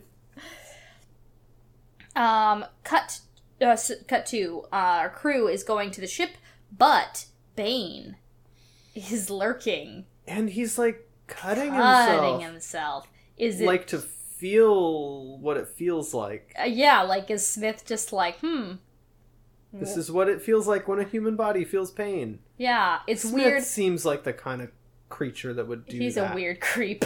He's just inhabiting this body, right? He's just trying it on. Yeah. So he's like, what does this feel like? To cut your own hand. Yeah. And it's just, there's something, we just see this immediately. Like, something's wrong with that guy. Yeah. He ain't right. Yeah. He's a weird creep. Exactly. And he sees them going by and starts, like, following them with his knife. It's a bad knife. It's like a really gnarly sort of paring knife. Yeah. The blade, like, curves forward like a paring knife. I don't know. It's weird. But the kid runs up. Neo! And Link is like, oh, who's that? Oh, Bane. And he sees Bane just, like, right there. And they're like, what's going on? And he's like, oh, no, I just wanted to say good luck. I don't know who this actor is, but he does a good job of sounding like Hugo Weaving. Right, but not like Hugo Weaving. Yeah. Like, it's really weird and uncanny and creepy as hell. His vocal pattern is unsettling. He gets it. Yeah. And they're like, okay, thank you. And Bane says, we'll see you. Whoa. Oh, he's speaking about himself in the plural. And the kid runs up just in time. You're gonna see the Oracle. Morpheus is like, we have to fucking go, this kid. And the kid's like, no, I promise I give you something, a gift from one of the orphans. Which I assume refers to children who have been recently awoken. Right. Because the gift is a spoon. And it's like, did the boy get out? Must have. So then, if it's that boy, then orphan would refer to the sort of potentials, the parentless children who come to Zion, right? Which is a sobering thought. Yeah, that like the way humans are engineered in the Matrix, if you get unplugged, you don't have parents. A family. Yeah, you're alone. Oh. So they must have a system where they raise these children that they wake. Yeah. Something. Hammond was one. Man, oh man. I mean, Morpheus was one. Trinity was one. Wow. That's a lot to think about. Yeah. That's heavy stuff. Yeah, it is. So Neo sees the spoon and he is heartened by it. Yeah. It's cute. It looks like it's kind of made out of like aluminum foil or something. It's like a big one too. It's big. Yeah. Yeah, but it's like... But it's cute. Yeah, and you're like, oh, that kid. Yeah. It's like, we know who this is from. Good for him. He got out. Yeah. We cut to Locke speaking to Hammond. He's upset. But I guess when is he not upset? He's always mad. And he's like, I can't believe that you told the Nebuchadnezzar they could leave. And Hammond's like, oh, yeah, well, deal. And Locke's like, am I still in charge of the defense system? And Hammond's like, yes. And he's like, well, I think we need every ship. And Hammond's like, well, yes, I understand that you think that. But I think our survival depends on more than how many ships we have. Yep. He's a believer. Yep. Locke will never believe! Yeah. He's the militaristic one. I feel like he's not like a villain. He's just an obstacle. Yeah. He's trying to do what he thinks is best. But any good villain does. That's true. He's just not that bad. No. Given what else we're up against. He's just a grump. He's just a mean guy who Niobe needs to break up with. Yeah. Yeah, he's not... It's funny because in the story, textually, he's not interesting. No. As a comment on American imperialism in 2003, he's interesting. That is what... Yeah. That reflection. Yeah. It makes him come alive. Exactly. So, on the Nebuchadnezzar, Trinity is plugging Neo in, and she tells him to be careful. And he shows up in some kind of Chinatown, unclear where. Somewhere in the Matrix. Somewhere in the Matrix. And he goes into a building, which seems to be, I don't know, an empty restaurant. It sort of looks that way. There's tables. There's a lot of tables. No one's here, and there's nothing else here but tables. It's a very sparse-looking, Japanese-looking restaurant. Sure. It's fine. And Seraph, an Asian man wearing sort of traditional Chinese-style clothing, is sitting cross-legged with a cup of tea, it seems. He's looking very cool. Extremely, extremely cool. And Neo greets him. Seraph says, "You seek the Oracle." Neo asks who he is. He says, "I am Seraph. I can take you to her. But first, I must apologize." Neo says, "Apologize for what?" Seraph says, "For this." And they have a big old fight. An obligatory, very, very cool fight. To comment on this fight briefly. Yes. God, it's good to see Yuan Wu-ping choreographing some good, old-fashioned fucking kung fu. Yes. Like, it's so good. And this... I'm not familiar with this actor. No. But you can tell he's a lifer. He's experienced. He is a real martial artist. Yeah. And he's making Keanu Reeves look good. You know, the leads of this film, they worked their asses off to be able to do what they do. Right. But this guy is the real deal. Yeah, and absolutely. It's great, and it's so classic. Yes. It's just delightful and to see. And this is where I felt like this is... I mean, these are martial arts films to whatever degree. Like in the old Wireworks style. But this is where I felt that swashbuckling energy. Just the kind of like, well, here we are, we must fight. We must fight. And the thing is, there's no animosity to this fight. No, it's just something they have to do. It's a sort of part of the niceties. Exactly. Like, yeah. It's a test. Yes, and they do that, and Seraph is satisfied. He says, "Good. The Oracle has many enemies. I had to be sure." Neo says, "Of what?" Seraph says, "That you are the one." And this is where it sort of comes out. You could have just asked. And he says, "No, you do not truly know someone until you fight them." It's the ethos of this movie. People are getting to know each other by It's a conversation. Exactly. So maybe this whole movie is conversations. It's all conversations of one sort. It's either conversations of the mind or of the body. Yep. That's this film. Yep. And we enjoy it. And he tells Neo that she's waiting. And he takes Neo out through the door again, but now the door leads to a white hallway. Intriguing. And Link's like, "Where'd they go?" So we know this is weird. Yeah. This is what Link is mostly here in the movie to Where are they? What's happening? How? I'm so confused. And Neo is like, "Oh, these are back doors, programmer access." He figures it out. He's a hacker. He knows. And what a fun concept. Yes, computer stuff. More computer stuff. And Seraph's like, yes. And Neo asks how they work. And Seraph kind of gives him some woo-woo explanation of codes and tumblers. One position opens the lock, another position opens a door to somewhere else. Okay. Sure. Why not? Neo asks if Seraph is a programmer. Seraph says no. Neo asks what he is, and Seraph says, "I protect that which matters most." He opens a door in this hallway that opens onto sort of an asphalt city park area, and we see from behind the Oracle sitting on a bench. She's so lovely. I love her. She's delightful. And Seraph, gestures for Neo to go on and see her. And we get like the longest of the Socratic dialogues in this film. Yes, which will sum up. Yes. She's doing her sweet grandma thing. Oh, you turned out all right. How do you feel? I know you're not sleeping. We'll get around to it. Why don't you sit? I don't think I'll sit. I guess I'll sit. Yeah. He's just like uncomfortable with the idea of somebody knowing what he's going to do. Yeah. Yeah. So she's like, "Let's get the obvious stuff out of the way." He says, "You're not human, are you?" And this is the first time we're really coming up against this idea of the non-human people.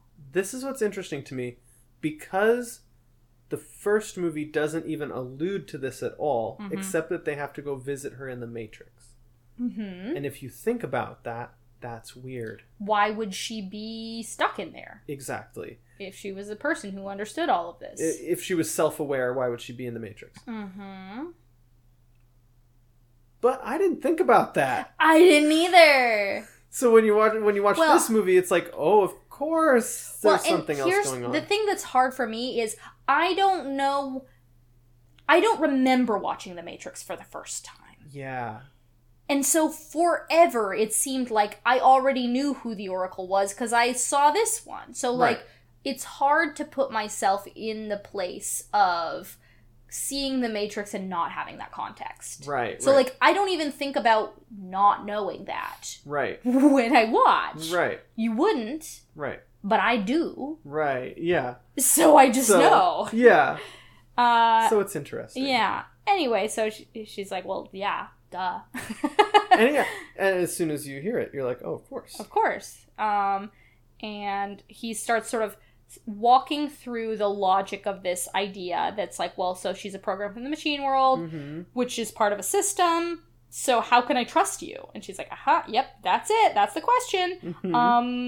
That's your problem that you have to deal with. Yep. And she offers him a candy. Yes. And he asks, do you already know if I'm going to take it? And she says, wouldn't be much of an oracle if I didn't. But you already know. But if you already know, how can I make a choice? And she says, because you didn't come here to make the choice. You've already made it. You're here to try to understand why you made it. I thought you'd have figured that out by now. So we're not really talking about candy. Because he wants to ask about his premonitions. Yeah. And she is alluding to that. But she's also alluding to a dilemma he doesn't even know he's about to have. Mm-hmm. Exactly. And he asks her why she's helping. And she says, I'm interested in the future. And the only way to get there is together. By helping each other. I think it's really funny that she says, we're all here to do what we're all here to do. Yeah. Like, what a thing to say. Yeah. Well, and she's a program. Exactly. And that's what programs do. What else is there to do but the thing you do? Right. Right. The seraph protects her. Right, exactly. The keymaker makes keys. Exactly. They have functions. And the one also has a function. Yes. He's just figuring out what that is. Exactly. He doesn't know yet. Yes. And it's the thing that Hammond is alluding to. Whatever it is, whatever reason, I hope it works out for us. Right. Whatever that thing is. What is his function?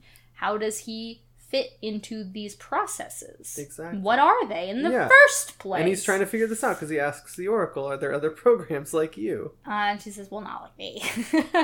But, the birds are programs, the trees, all of this stuff. These are all independent programs working together in concert to make this place work. And then she talks about the ones that don't work right. And those are the ones you hear about. And he's like, what? Oh, this is very interesting. Yeah, she's like, ghosts, angels, vampires, werewolves, aliens. It's all something not working the way it's supposed to. And so it appears as an anomaly. Yeah, she's the system assimilating a program. Yes, because it's like... coming up with an explanation. Yes, because it happened, so... What an idea. Yeah. It's artificial intelligence. Very, very interesting. And I love that idea of like, oh wow, the Wachowskis just explained ghosts. Yep, exactly. That's what werewolves are. Yep. Yeah. And we see some ghosty program creatures later on. I know, and some vampires as well. Yeah. Oh man. Vampires too. I love that. So, he's like, programs hacking programs. Why? She says they have their reasons, but usually a program chooses exile when it faces deletion. It might be deleted because it breaks down, it got replaced, whatever. So they can hide out and be ghosts. Or they can go back to the source. The machine mainframe. It's computer heaven. Yeah. Something like that. This is where the path of the one ends. And she says that you've seen it in your dreams, the door made of light. And she asks what happens when he goes through it. And he says that's when he has his bad premonition about Trinity. And she asks him if he sees her die. He doesn't. So she's like, well, you know, she basically explains, like, you can see everything now. You're the one. You're looking at the world without time. And he asks why he can't see what happens to her. She says, we can never see past the choices we don't understand. He can't know what happens then because he doesn't know about the choice he's going to have to make that leads to that outcome. It was very interesting. But of course he doesn't know what that even means. Exactly. He asks if he has to choose whether Trinity lives or dies, and she says, no, you already made that choice, you just have to understand it. These events are set in motion, he just hasn't arrived at the place where he understands why yet. Exactly. Because, of course, we will learn all of this is a cycle. All of this has already always happened. This has happened many times, and this is the system bearing out the way it is designed. Right. Which is in itself an interesting notion. Right.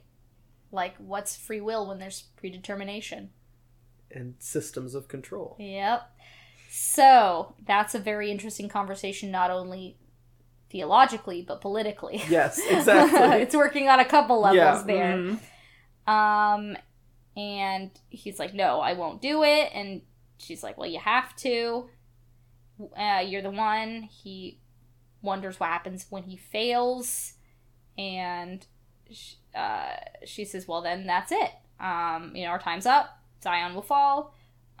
You can save Zion if you reach the source, but to do that, you will need the Keymaker.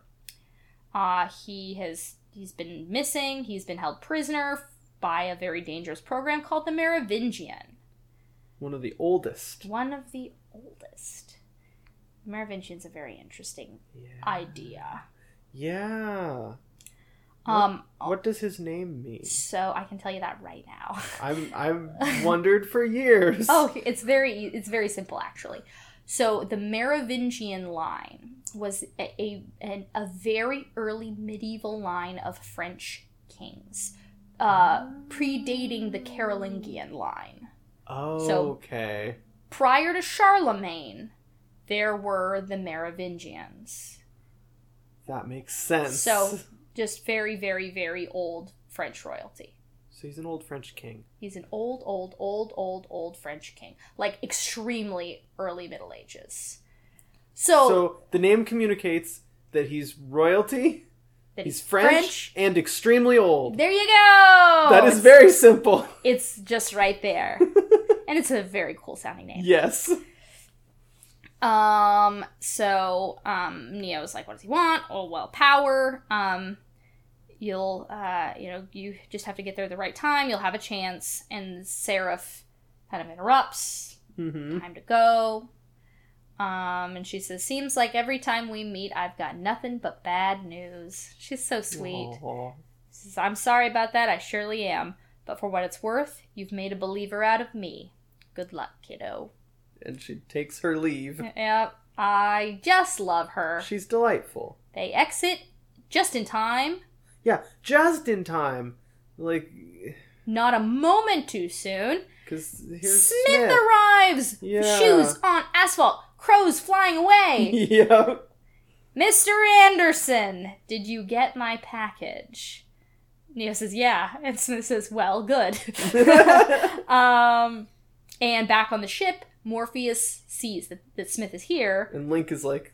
Well, he's not an agent, whoever he is. So, final confirmation. Smith is not an agent anymore. He's something else. They have a fun conversation. Yep. Smith talks about their connection. He doesn't fully understand how it happened. Something occurred when Neo kersploded him. It rewrote him in some way. He can't really explain it, but now he's something else. Yep. And he says, that is at this point irrelevant. What matters is that whatever happened for a reason. Now, Smith believes in this predetermination as well. Very interesting. But in a different way than agents do. Agents sort of have this idea of, like, things are going to happen correctly because we're going to make them happen. Right. And Smith says, no, something that I thought went wrong actually was supposed to happen because I believe in something bigger now.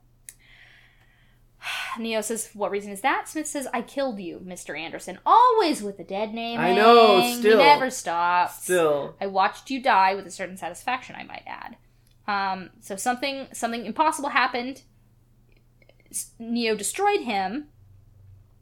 And then he didn't do what he was supposed to do. He felt compelled to disobey. Uh-huh. Just like Morpheus said.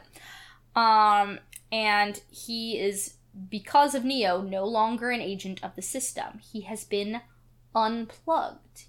Neo has freed Smith in some strange and mysterious way. In the political allegory of the Matrix, I like to think that Smith is sort of like someone who realizes the folly of the system but becomes like a libertarian. Oh my god, you're so right! Oh shit! Instead of a revolutionary. He's a libertarian. Me. Exactly. Everything has to be me now. That's Smith's solution. You can't tell me what to do, because I'm me. Oh, fuck, you're so right. And I love this exchange.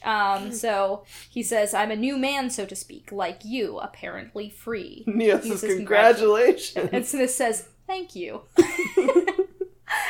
I laughed out loud when Smith said thank you. But he says appearances can be deceiving. We're here because we're free, but we're not free.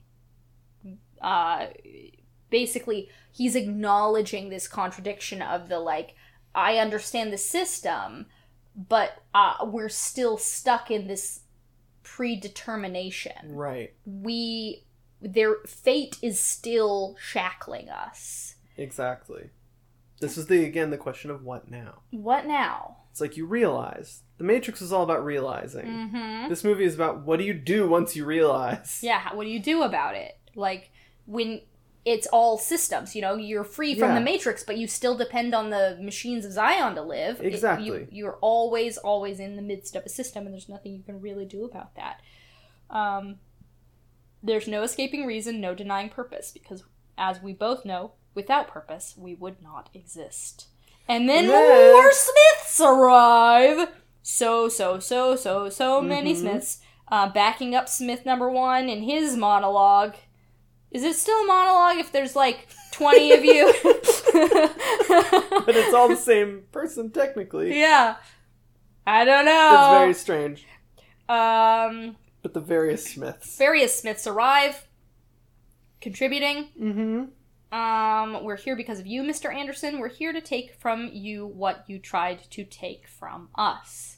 Purpose. And Smith tries his new trick on Neo. Yep. Stab in the chest with hand. And back on the ship, they're like, what the fuck is that? And it starts taking over Neo's body. Yep. And it reminds one of the scene when he is first with the leaving mirror. the Matrix. But he fights effect. Back, pushes it off with sheer force of will. Mm-hmm. And oh no, fight breakout. Big fight. Big fight breakout. Shortly, a woman with groceries walks by and witnesses this, but she doesn't have long to fret because she immediately turns into Agent Jackson, who's our new sort of agent lead. Yeah. And he's gonna do something about this, presumably. Right. When a Smith walks up next to him, and Jackson says, you. And Smith says, yes, me. Me. And Quiju does his thing. Yeah, his hand thing. And Jackson Smith says, me too. Oh my All of this flirting. Exactly. And they're fighting. And all I have to say about this fight is that it gets made fun of, but I think most of it looks good.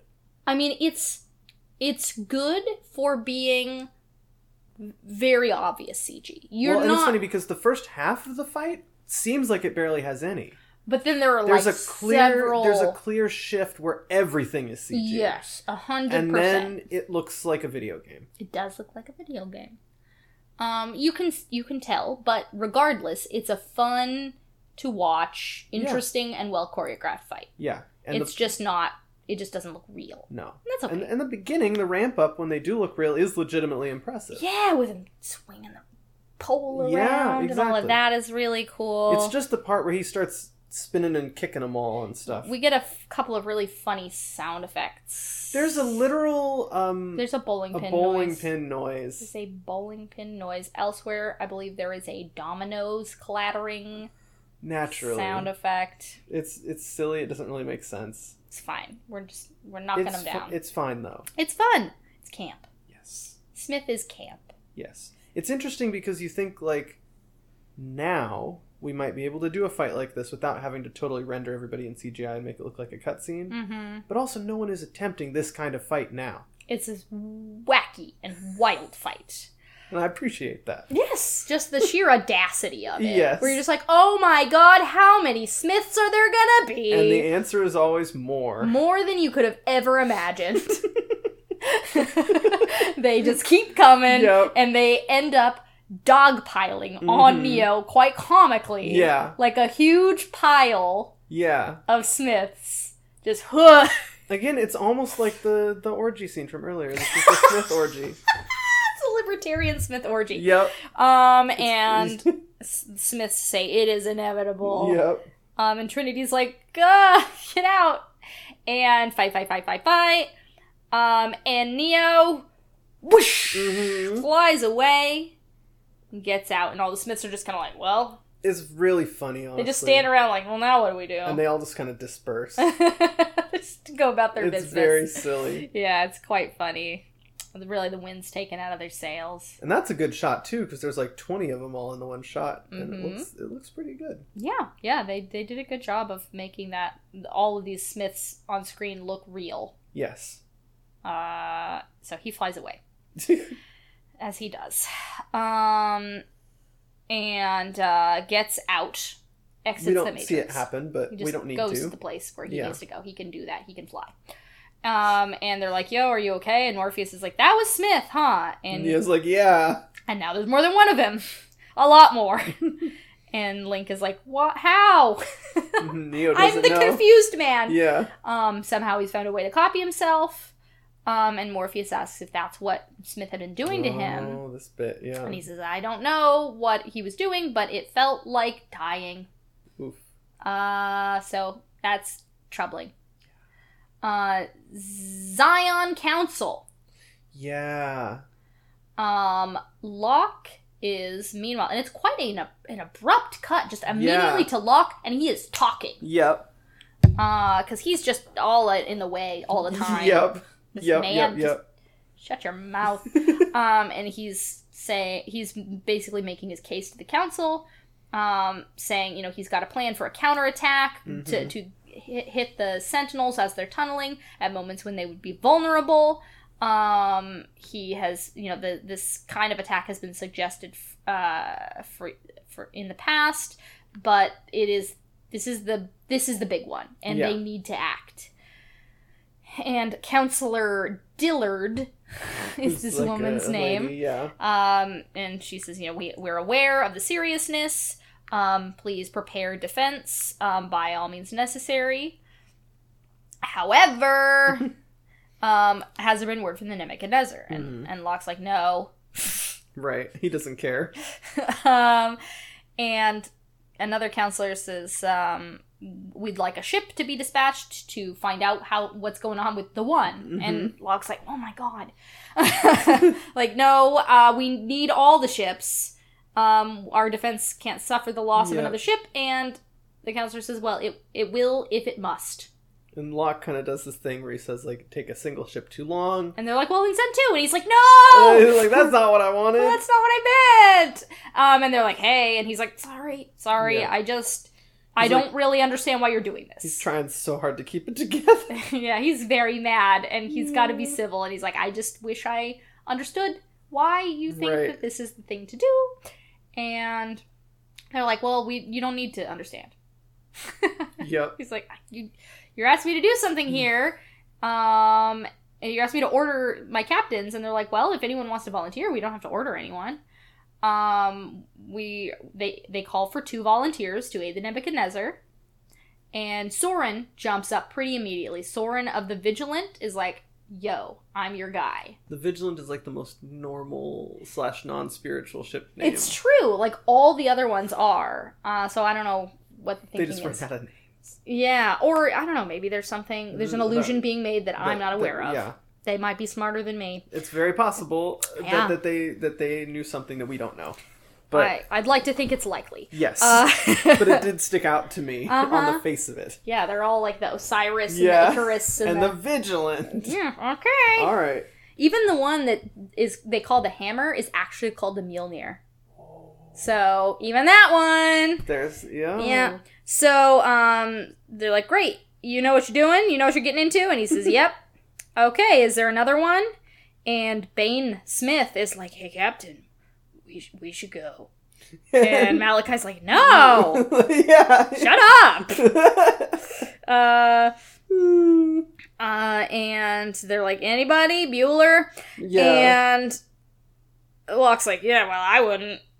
And that's enough for And Niobe's like, I would! And Locke's like, what? Yeah.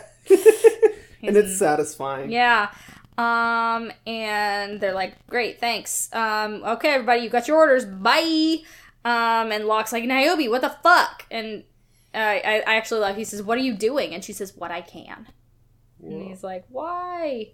And she says, because some things never change, Jason, and some things do.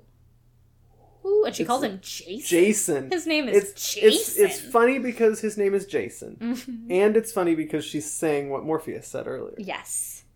And also, like, of course he would. Like, you know, everybody's got these, like... I was thinking that. Everyone has fanciful names, right? Yeah. And either fanciful names or very functional names. Granted, Jason comes from mythology. Fair enough. He's got the Argonauts and all that. But it does make sense that he would have the most, like, average functional name. He's just got a normal man name. He's there to present obstacles. Mm-hmm. This is a film where keys are important imagery, and his name is Locke. Locke! Jason Locke. Jason Locke. Yeah. It's both a perfect name for his personality, and it's still thematically functional. Yeah, and even his first name is, because, you know, while it just sounds like a normal dude name, like, Jason was the captain of the Argonauts. And this guy is he's the commander of the fleet. Like, it works. It's a thing. Makes sense. But it's also just funny when she's like, yeah, Jason. Jason. I'm gonna go hang out with Morpheus. Jason. Morpheus is his name just Morpheus? We never find out what his dead name is. Fair enough. Fair enough. Is this thing with...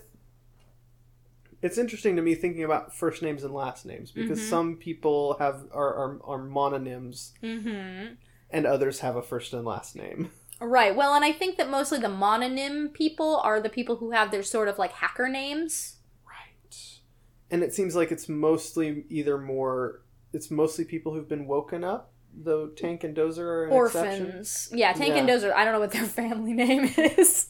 It's an interesting question. And as far as we can tell, Link is also Zion born. Yeah. That whole family seems to be. Yes. It seems like there are a lot of people who are, which would make sense. And it makes you wonder what it's like in terms of marriage or relationships between people who are Zion-born versus people who are awoken. Yeah, like, is there tension there? Yeah, hard to find a connection, like, because you just have such different lived experiences? I don't know. I mean, if you were awoken at, like, age 10... Then maybe most of your life has not been as different. Yeah. But, like, you're sort of gone native, but... But this also, like... This is why Neo and Trinity have that T for T energy that we talked about, right? Because they had that same experience. Of being awoken later. Uh-huh. Right, because it is implied that Morpheus woke her up. And he's not that much older than her. So she must have been older than usual. Mm-hmm. Yeah.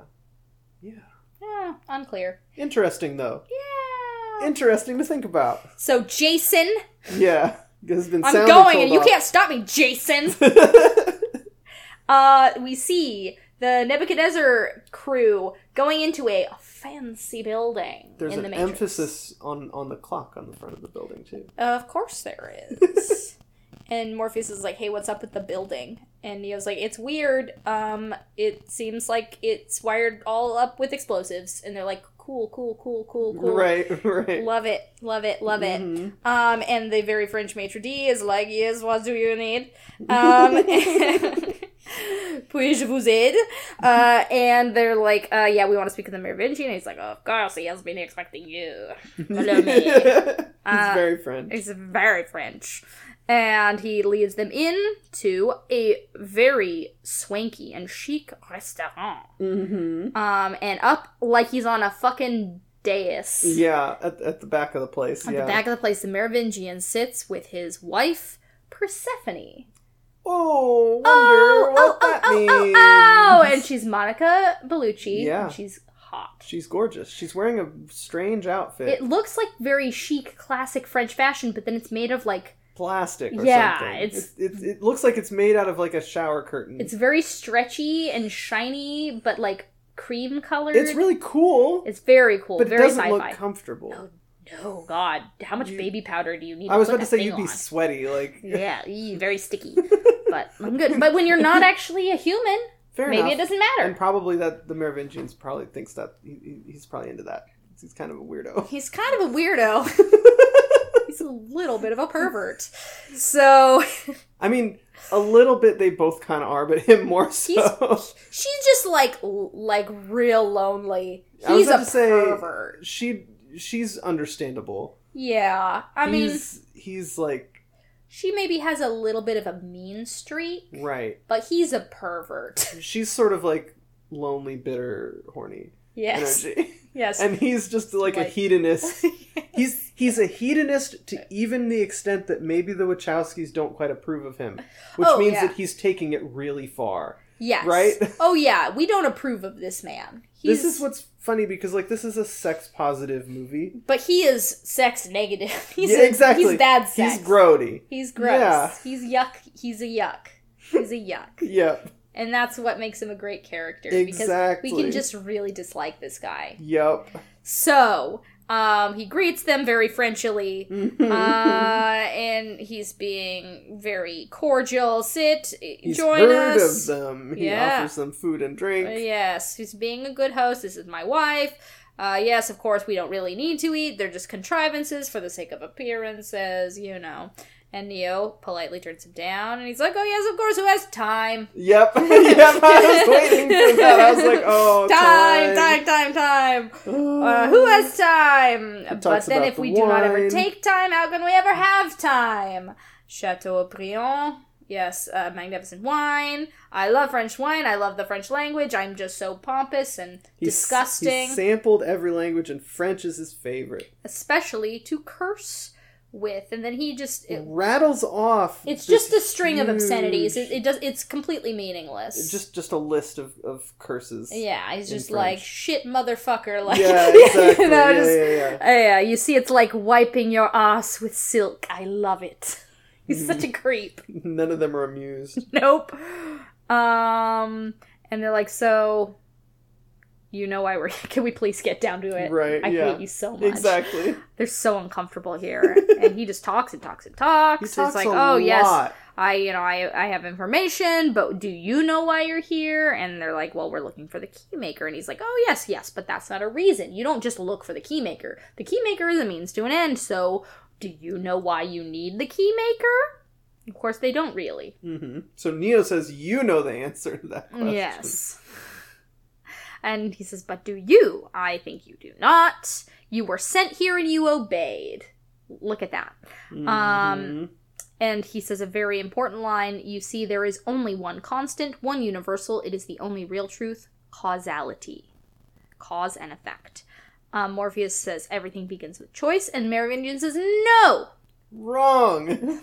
Yes, it's an illusion created between those with power and those without. Oh, shit. Yes, of course, the Merovingian must already know everything. We know he does. He says things later that make it really clear. Yeah, he knows what they're doing. He knows when this is. And he's like, participated in it before. Yes, he has, clearly. And he's like, no, fuck you. Right. I don't have to, I don't want to. And then he does the worst and creepiest thing. This scene. It is the most upsetting thing in any of these films. Yeah. It's true. And you all know what it is. If you've seen it, it's burned in your brain. Yeah, he serves a woman orgasm cake. Yup. And he narrates the whole thing in excruciating detail. I hate it. I hate it. He's bad. And the way that the movie depicts it is kind of campy. It's very silly and weird. And kind of graphic. Mm-hmm. Mm-hmm. Yeah, it's kind of shocking. And then, like, when you see it as a kid, you're like, what happened? Yeah. Your parents are like, I don't want to tell you. That's the thing. It's, like, definitely the first time watching this, didn't know. Didn't understand. What was going on. It's just like she had a cake. And then felt weird. And had to excuse herself. Yeah, unclear why. I don't know what that was. And then you grow up and you're like, oh. That's what... The visual really holds your hand right through it. Like that. Yeah, if you know, you know. So it's... And the bit where the code, like, explodes is... In like a explode... Yeah, it's very silly. Anyway. That takes the edge off of how gross the scene is, I think. Yeah, it's extremely goofy. But it's a lot. He goes through all of that, and then he says, that is the nature of the universe. We struggle against it, we fight to deny it, but of course, it's of course pretense. It is a lie beneath our poised appearance. The truth is we are completely out of control. We are slaves to causality. Our only piece is to understand why. That's what separates us from them, you from me. Why is the only real social power. Without it, you are powerless. Damn. It's a very interesting... Because, of course, they... I love that, the way that it builds. Because, the first movie is like, the truth that you need to know is... This is all a system that is being used to control you. And then once you know that, you can get out of it. But, of course, the larger question is, why is this system in place to begin with? Right. Who put it here to do what? Right. You can't really escape a system if you don't know what it's there to do. Exactly. And they don't. They don't fully understand the scope of it. And he knows that they don't. This is why these movies still work as trans allegory. Mm-hmm. Because it's like, once you figure yourself out, you still have to exist in the world. And now your understanding of the world has changed. Mm-hmm. What do you do? What do you do? And he says, you're coming to me without that power. You're asking me for something that you don't know why you're asking for it. So I'm going to tell you no. Run back and give the fortune teller this message. Her time is almost up. Now I have some real business to do. I will say adieu and goodbye. And they try to stop him, and he's like, no, you can't.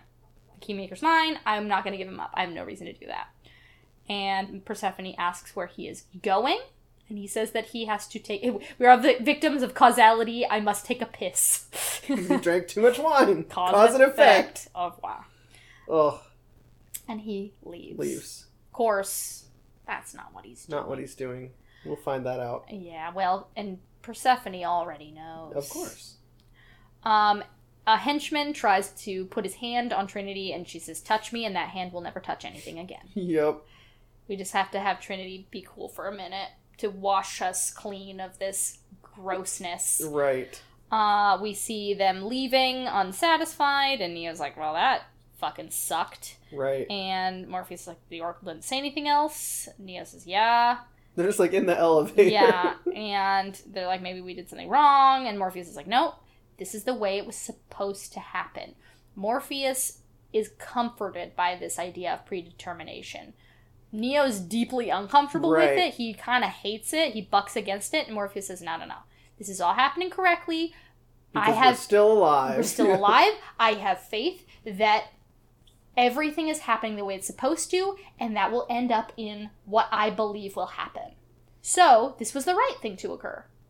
A little bit Candide. Right. You know, best of all possible worlds. Exactly. This is the only thing that could have happened. Right. It's an interesting idea. Yeah. The movie kind of ultimately says he's wrong. I know! But in this instance, he's proved right because the elevator door opens and Persephone is there. Yep, and she says, if you want the key maker, follow me. And Morpheus is like, yeah, I told you so. Just this grin. It's great.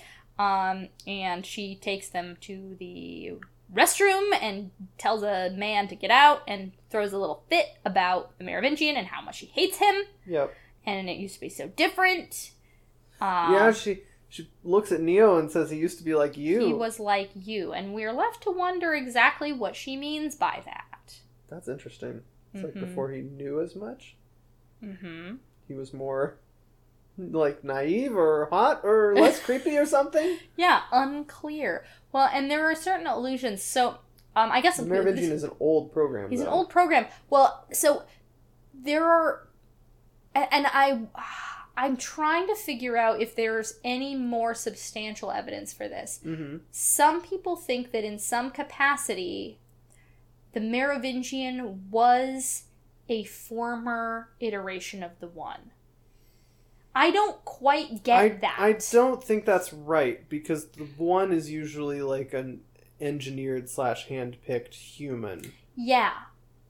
Yeah, and that's what I thought as well. The weird thing is, I mentioned that I was looking at the, like, Spark Notes page, and the Spark Notes just flat out claims that without... That doesn't seem right. ...evidence. And I'm like, well, if Sparks Notes says it, maybe there's something to it, but I can't see it. It doesn't seem right. It doesn't seem right to me. Do you know what I think about this?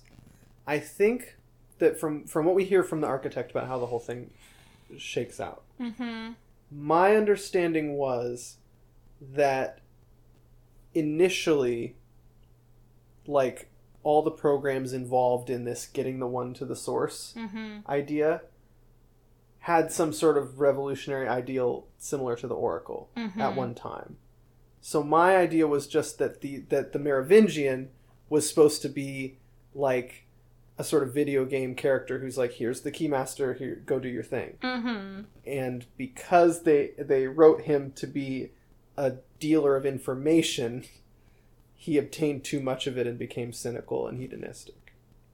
Works for me. But that he used to just be there to be like, you're the one, here's the Keymaster, do your thing. Yeah. I mean, that's what makes sense to me. It makes sense to me, too. I was just so curious, because certainly, you know, I wouldn't be surprised to see, you know, weird fan theories about, like, what if the Merovingian was the One? Right. Sure. But, like, for Spark Notes to claim it, I'm like, Spark Notes, where are you getting this from? That's strange. Especially because, like, he says your predecessors a lot, like, not counting himself among that number. Yeah. I don't know. I don't know. Anyway, she's bitching. It's easier to believe that he used to be younger and simpler and better to be with. Certainly he had to have been better than this. So she says, you know, I'll give you what you want, but you have to give me something. She wants a kiss. Kiss me like you were kissing her. Trinity's extremely upset. She's not about it, and fair. And Neo's not about it either. No, he's not. He's uncomfortable with it. But it's like, oh, she's kind of got us up against a wall here. Like, I don't know. Yeah. I kind of have to. She wants to remember what love felt like and all this stuff. It's really quite sad.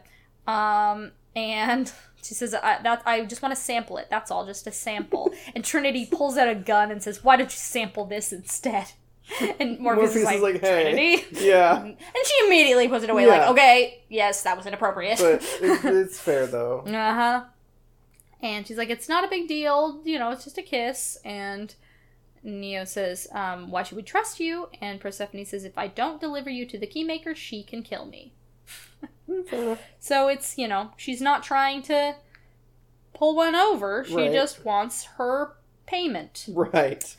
And she says, okay, but you have to make me believe I'm her. And he's like, okay. And he gives her just this, like, chaste little smooch. And she's like, fuck you. No, never mind. Starts to walk away. And he's like, no, wait. And then he does a good kiss to her. And Trinity doesn't like it. It's shot in a very sensual way. Yes. This is a horny film. Yeah. And this satisfies her. Yep. And Trinity is uncomfortable. but it's over. It's over with. And she's like, okay. She just does try to rub it into Trinity a little bit. She's her mean streak coming out. She says, I envy you, but such a thing is not meant to last. Ooh, time. Come with me. And she leads them through the kitchen, uses a key to open a door that reveals a palace foyer. Mm-hmm. It's beautiful. It's ostentatious. Merovingian, even. Mm-hmm. And back on the ship, Link is like, because they go through a door and he has lost them. We see some henchmen watching a vampire movie in a rec room. Yeah. In the house, in the palace. Which is funny to think that programs watch movies. Yeah, well, I mean, the Oracle enjoys candy. Fair enough. They still live. They have lives. They're people. It's intriguing. And these guys, and of course we have a vampire movie on the background, just to subtly underscore the fact that these henchmen are indeed vampires. Yep. Mm-hmm. And they start to, react with alarm as they come in, but Persephone says it's okay, they're with me. These guys work for my husband, they do his dirty work, they're very loyal, and their names, by the way, are Cain and Abel. Gotta get that religious allegory in. They're from an older version of the Matrix. They caused so many more problems than they solved, but they're difficult to terminate. How many people keep silver bullets in their gun? She just flat out shoots one. Yep, she just pulls out a gun from her little clutch and shoots him in the head. Yep. And the other one's like, and she says, you can either run to the restaurant and tell my husband what I have done, or you can stay there and die. And he runs off, and she says, he's in the ladies' room. And she pulls a secret book on the bookshelf, and it swings open to a secret door, because this is an old castle. Yep. And tells them to hurry, leads them down into some sort of dungeon. Right. And shows Neo a door. And he opens it, and this is the key maker's room, and I love it. Yeah. Keys. He's, making a key. Yeah, he's got one of those old-timey, rotor, it's like a pedal wheel situation. Yeah, old-fashioned key making happening there. And he says, my name is Neo, and Keymaker says, yes, I'm the Keymaker. I've been waiting for you. This is all happening according to plan. Yep.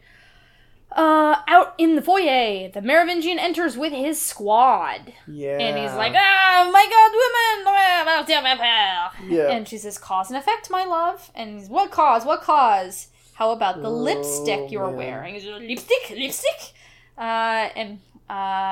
She says, she wasn't kissing your face, my love.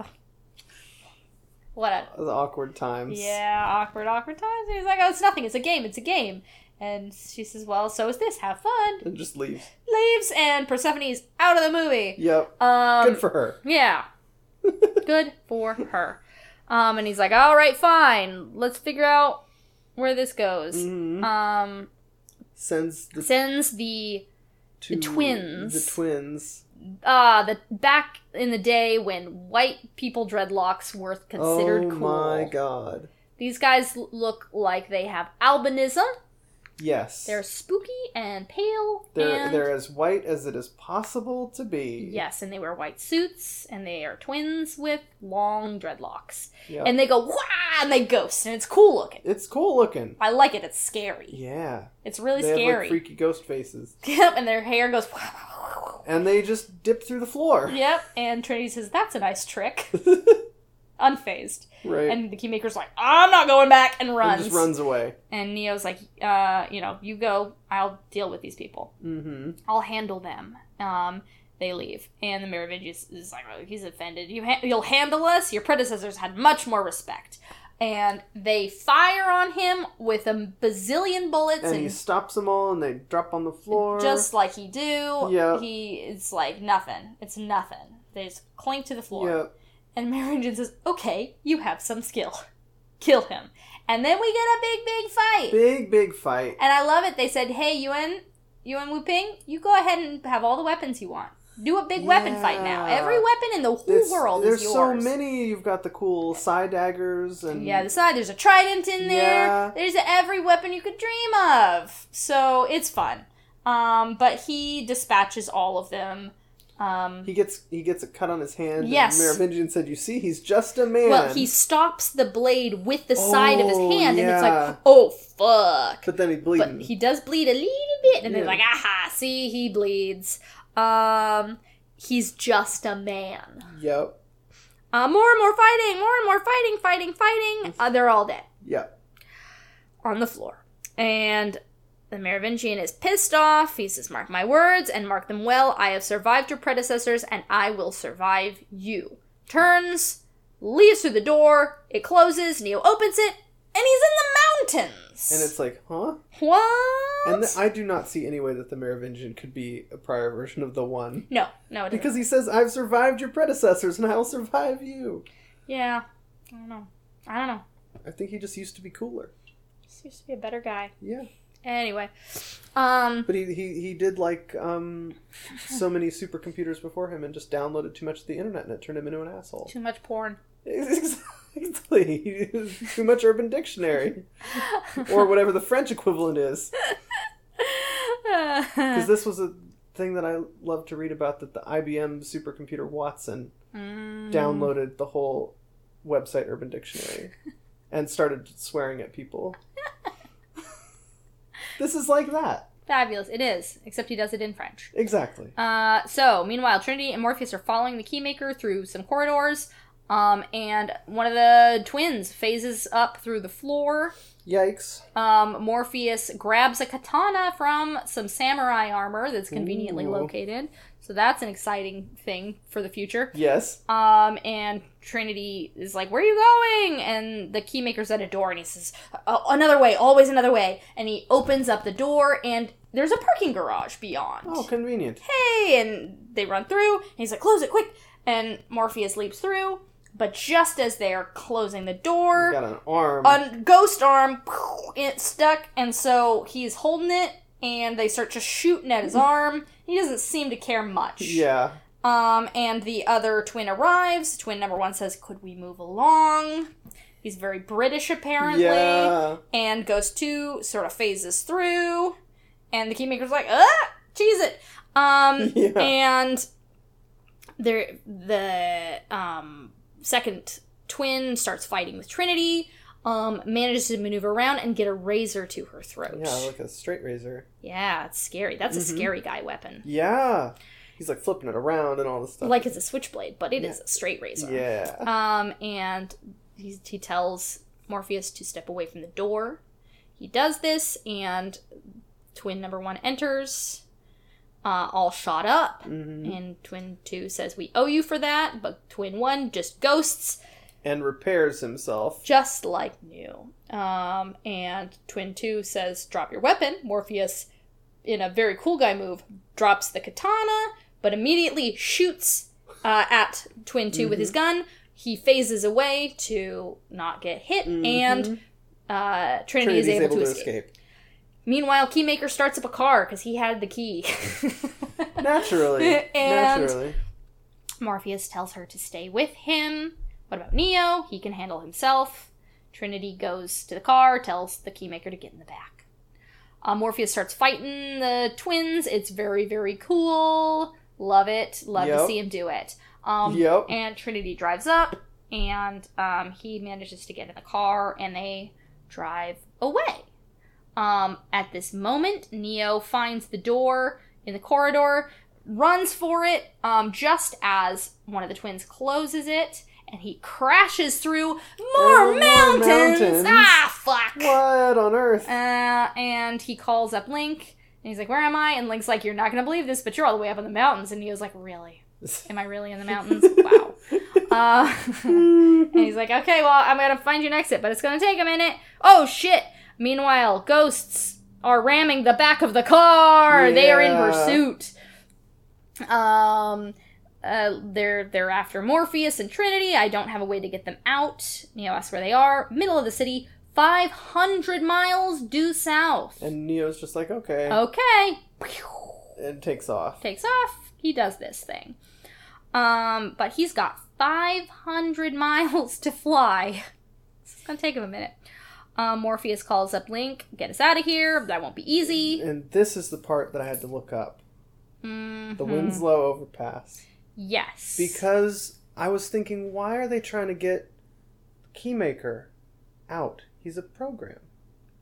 Can he leave? Well, I don't know they're trying to get the Keymaker out, but they're trying to get away from these guys. Yeah, that's what... I looked it up, and it seems like the consensus is that they're trying to get to a place where they can hand the Keymaker over to Neo and get out themselves. Yes, because they can't. Instead of just trying to elude these folks and pick up the phone, they're trying to go out elsewhere. Mm-hmm. Mm-hmm. And that made sense to me. Yes. It's not super well explained. No. But it makes sense. They don't have time to explain it. Yes, and it makes sense that Trinity and Morpheus are just like, we need to get out of here. Yeah. So, but they're inside the core network, whatever that means. And yes, the only exit near them is the Winslow Overpass off the freeway. And now we find out there's some action, incoming fire, yada yada. There's some police that show up and make things even more tense. There's an APB out on them, 8 units, turn right. And there's a connecting tunnel to the 101, which, by the way, is Thomas Anderson's apartment number. Whoa. Whoa. Whoa. And he gets on the freeway. Link is like, are you sure about this? Yeah. 14 years of operating. I've never seen... Link, what did I tell you? Yes, sir, I do. I trust you. Sorry. Winslow Overpass, I'll be ready. And Trinity says, you always told me to stay off the freeway. It's suicide. He says, I hope that I was wrong. That's not really ever explained why the freeway is so particularly dangerous. I wondered about that. It's interesting. It's kind of a gimmicky thing. Like, they say it with so much portent and then don't explain it. Yeah, It's intriguing. It made me want to know. Yeah, I fully expect that the Wachowskis had something in mind as to why that would be the case, but we just don't have time to Maybe talk it's a about Chicago traffic joke. Maybe. That's the only thing. It feels like an in-joke of some kind. Yeah. But anyway, they're taking the chance. They're getting on the freeway. This is very risky. Certain death. But they have to take the freeway. The only thing I could think of is that maybe it's really difficult on there specifically avoiding agents. Yeah. I mean, it's just so open. It's so open, and there's like all these people driving, and the agents can just possess any of them. Yeah. And surround you, as we see. It seems like an unwise place to be. Yeah. So, meanwhile, Link gets a call from Niobe. We've been sent to bring you in. I need to talk to Morpheus. And he's like, yeah, he needs your help. Just follow the sirens. So now we're like, Niobe's in play. Niobe is on the board. Yes. Niobe and Neo are both en route. On their way, yeah. So, we see inside a cop car. They're doing their cop car thing when they rather grotesquely turn into agents. Agents I feel like Thompson and Johnson. Thompson and Johnson. Hey, that's me. I feel like they're just like pushing it and making the agent transformation more grotesque. Yeah, because like, they really do like blah, blah, blah, blah, blah. Yeah. It's pretty bad. So now agents are also after them. Yeah. Could this get any worse? Freeway, hijinks, fighting, bad times. This is a lot of the movie. Like, it's a large swath. I'll do my best to sort of track the major beats of it, but ultimately... But there's going to be a lot we're not going to cover because it's just shenanigans. It's just cars hitting other cars and people... It's an amazing sequence. You still wonder how they did it, just because, like, we know they shut down the freeway to do it, and did it with, like, stunt drivers and stuff. It's a lot of cars and stuff. It's a huge sequence. A lot of stuff is clearly practical. Incredibly elaborate. Really well pulled off. That said, it's just a lot of cars and smashing and guns. A lot of shenanigans. So, at one point, one of the ghosts is standing in the road and does a cool thing where he, like, phases just the right moment back into the car with his twin, and he says, "We are getting aggravated." Yes, we are. Yeah. I love it. And they're yada hijinks. They're on top of an overpass. And Morpheus is like, Trinity, get him out of here. And Trinity pulls this is so the Keymaker onto a convenient motorcycle carrying truck. That happens to be passing underneath. At that very moment. It's delightful. And so they land, and it's time to ride a motorcycle. And Trinity's like, hey, I'm worried about Morpheus, and Link's like, no, it's okay, just keep going. Because there's a big old explosion. So much is happening. Yeah. But anyway, Trinity's like, I need to download the Hotwire motorcycle, and then the keymaker's like, wait, here's a key. And she's like, oh, never mind, cool. Yeah. And they hop on, and broom, Trinity style. And the agents decide that she is unimportant. That she's not their target, and they don't need to pay attention to where she's going. Find the exile, they say. Well, she does kind of a little nice fake out where somebody cuts her off, so she turns around and goes the other way. Yeah. It's great. She's swerving through traffic. Very cool stuff. So Morpheus is fighting an agent on a truck. Yep. It's scary and perilous and cool. Yeah. And he looks like he's just floating. Like the wire fighting here is so extreme that he's just like flipping through the air. Well, because they're on a moving truck. It's pretty wild stuff. It's fun. Lots of fun. Yep. But he's fighting an agent. And even Morpheus still is not really able to do that. Exactly. And he's in trouble. He gets knocked back. The one little bit that is cool is that when he's up on this truck before the agent shows up, he manages to pull the keymaker up with him. Yeah. Yeah, it's great. So the keymaker is up there with him. It's important to track. Trinity is off by herself. She made it out. The keymaker is our MacGuffin. We got to track him. So he's up on the truck with Morpheus and the agent. And the agent fighting him, knocks him back. We think he's going to fall off the back of the truck to his doom. And he lands on the hood of Naomi's car! Yeah, it's so convenient. Oh, perfect. Yeah.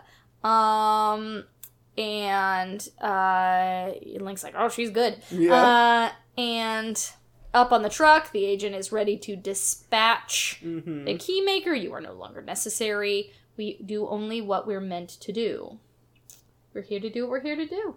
The keymaker is like the of any of the program characters in this movie, like the most no nonsense. Like he's here to fulfill his brief. Yeah, he doesn't care about anything other than being the keymaker. Literally in any situation, the only question going through his mind is, do I have a key for this? That's it. He's a program and a very efficient one. Yep. Then you are meant for one more thing, deletion. And Niobe says, go kick his ass. Yeah. Morpheus does some cool shit, gets back up on there. Does some maneuvering and ends up, it looks like a head-on collision is imminent. Yep. This truck is gonna collide with another truck, and Morpheus prays to Neo. Yeah. Says, Neo, if you're out there, I could use some help. It's an interesting moment. Meanwhile, Link is like, what is that? Because there's something... Something's coming. Like, very quickly through the skyscrapers and whatnot. Something's coming. We're in musical town again. Again. That's what we get for taking a break and talking about musicals for half an hour. So, Morpheus grabs the keymaker, and at the moment of collision... we get the nice slow-mo explosion. Slow-mo, big explosion like bombs. They leap into the air propelled, and Neo whoosh, catches them. He like grabs one in each hand. Yep, he's got both boys, and Link's like, yes! Yeah. And it's great. He's so invested. And everyone is safe. Apparently, the agents don't give a shit about Niobe, who's also there. Yeah, fair enough. She's not important. Meanwhile, Sentinels are digging away, digging. Oh no. Oof. We see some Zion people. Talking to Locke, we have confirmation. First two ships are in position for the counterattack.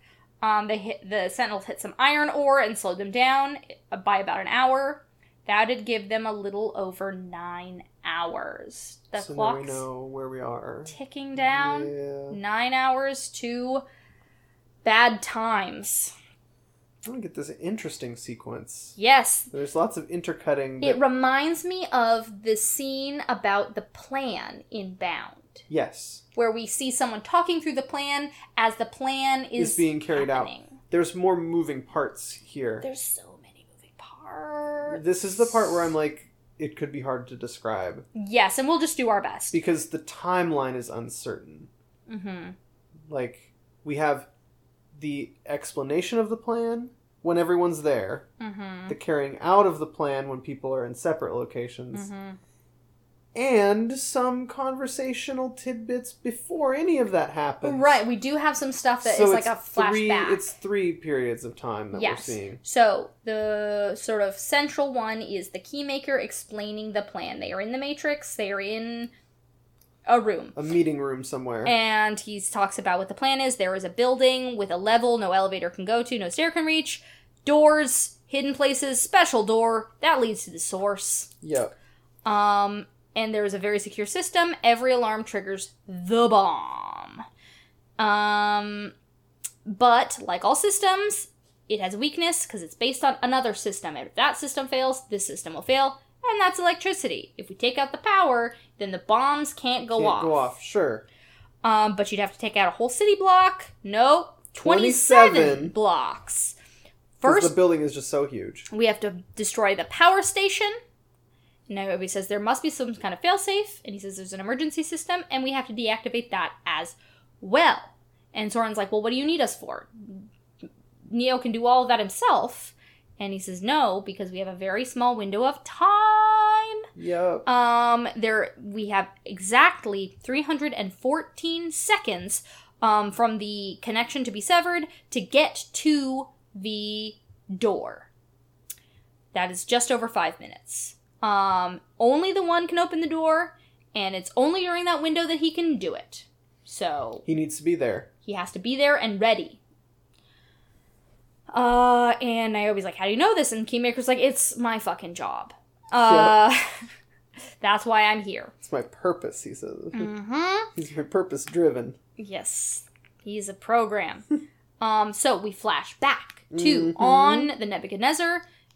Neo is sitting looking worried, and Trinity's like, hey, you don't have to tell me what's wrong. I just want you to know that I'm here for you. Meanwhile, back, all must be done as one, says the Keymaker. If one fails, all fail. So this is another system. We're using a system to take down a system to take down a system to take down a system? Sounds about right. Yep. It's the layers. There's just more layers. Systems on systems. Morpheus says at midnight there's a shift change in the security of both buildings. At midnight, that's when this will all happen. And then we see the guards from the beginning of the movie. It's the same time clock. Same time clock, same guards, but we get a little more dialogue.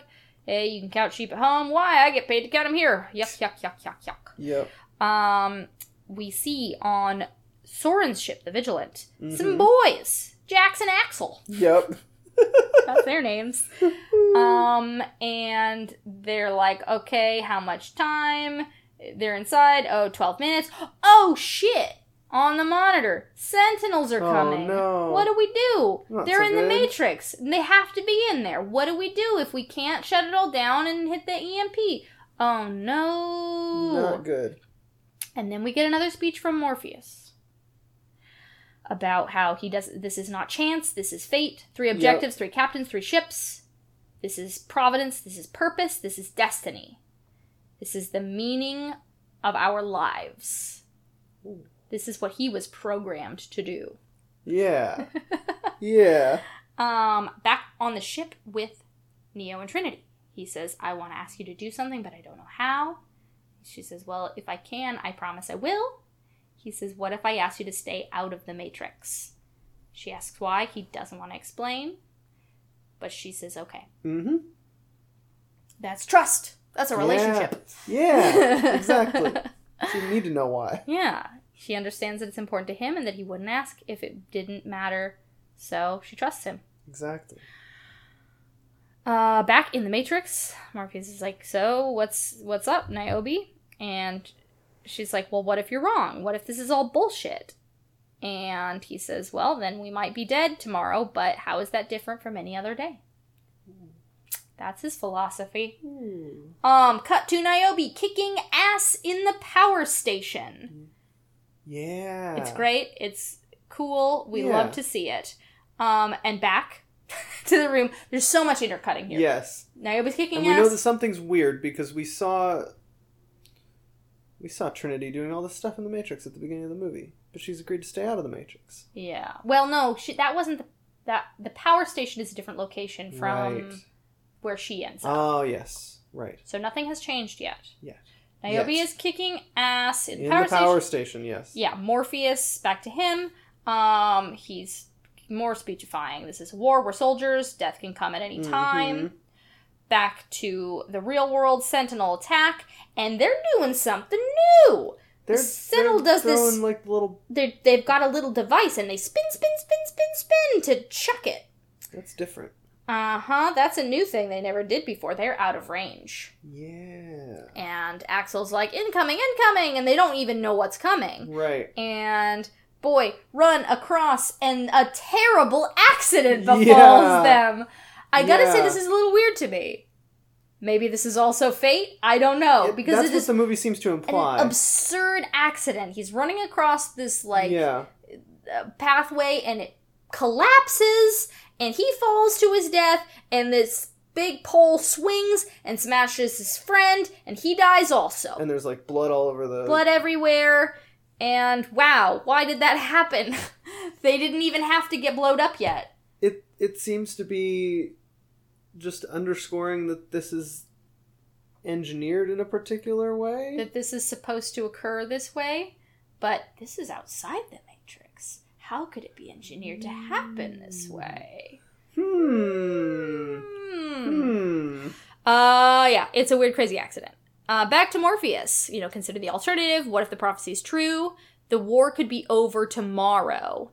Isn't that worth dying for? The chance that this is right. The chance that this is true. B-Team, Soren and co. are ready to disable the backup. And they got 3 minutes, almost there. Now we cut back to the ship. Blood is running down the console very dramatically. It's cool because it's running down in, streaks, the code runs down. Yeah, exactly. Love that. And this is when the bomb hits the ship, and back in the Matrix, the B-Team... They're just dead. Falls dead. We've seen this kind of thing happen before. They're gone. Yep. And back on the Nebuchadnezzar, Trinity and Link hear the explosion distantly. And they're like, what the fuck? That's not good. Close up on the keymaker, finishing a key. And he says, it is time.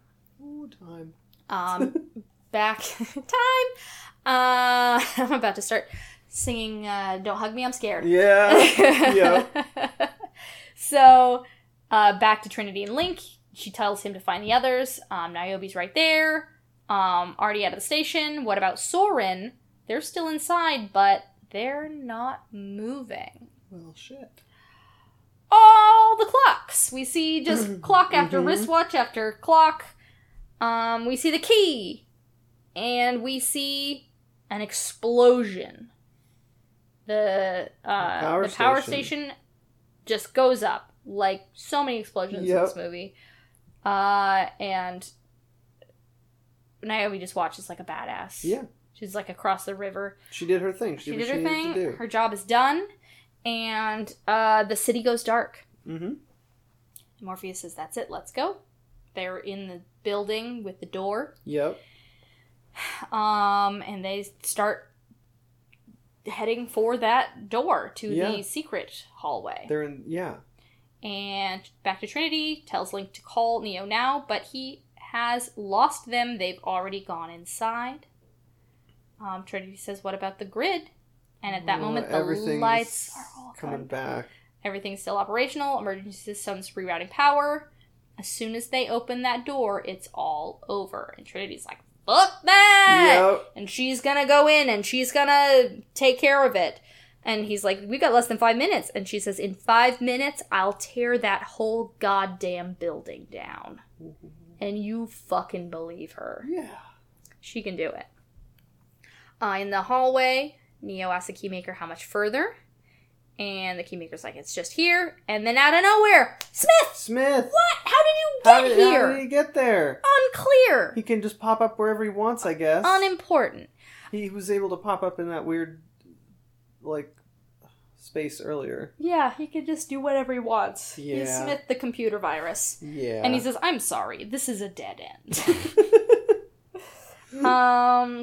Back on the Nebuchadnezzar, Link's like, this is a terrible job that I've done here, but I'm getting you as close as I can. You better grow some wings.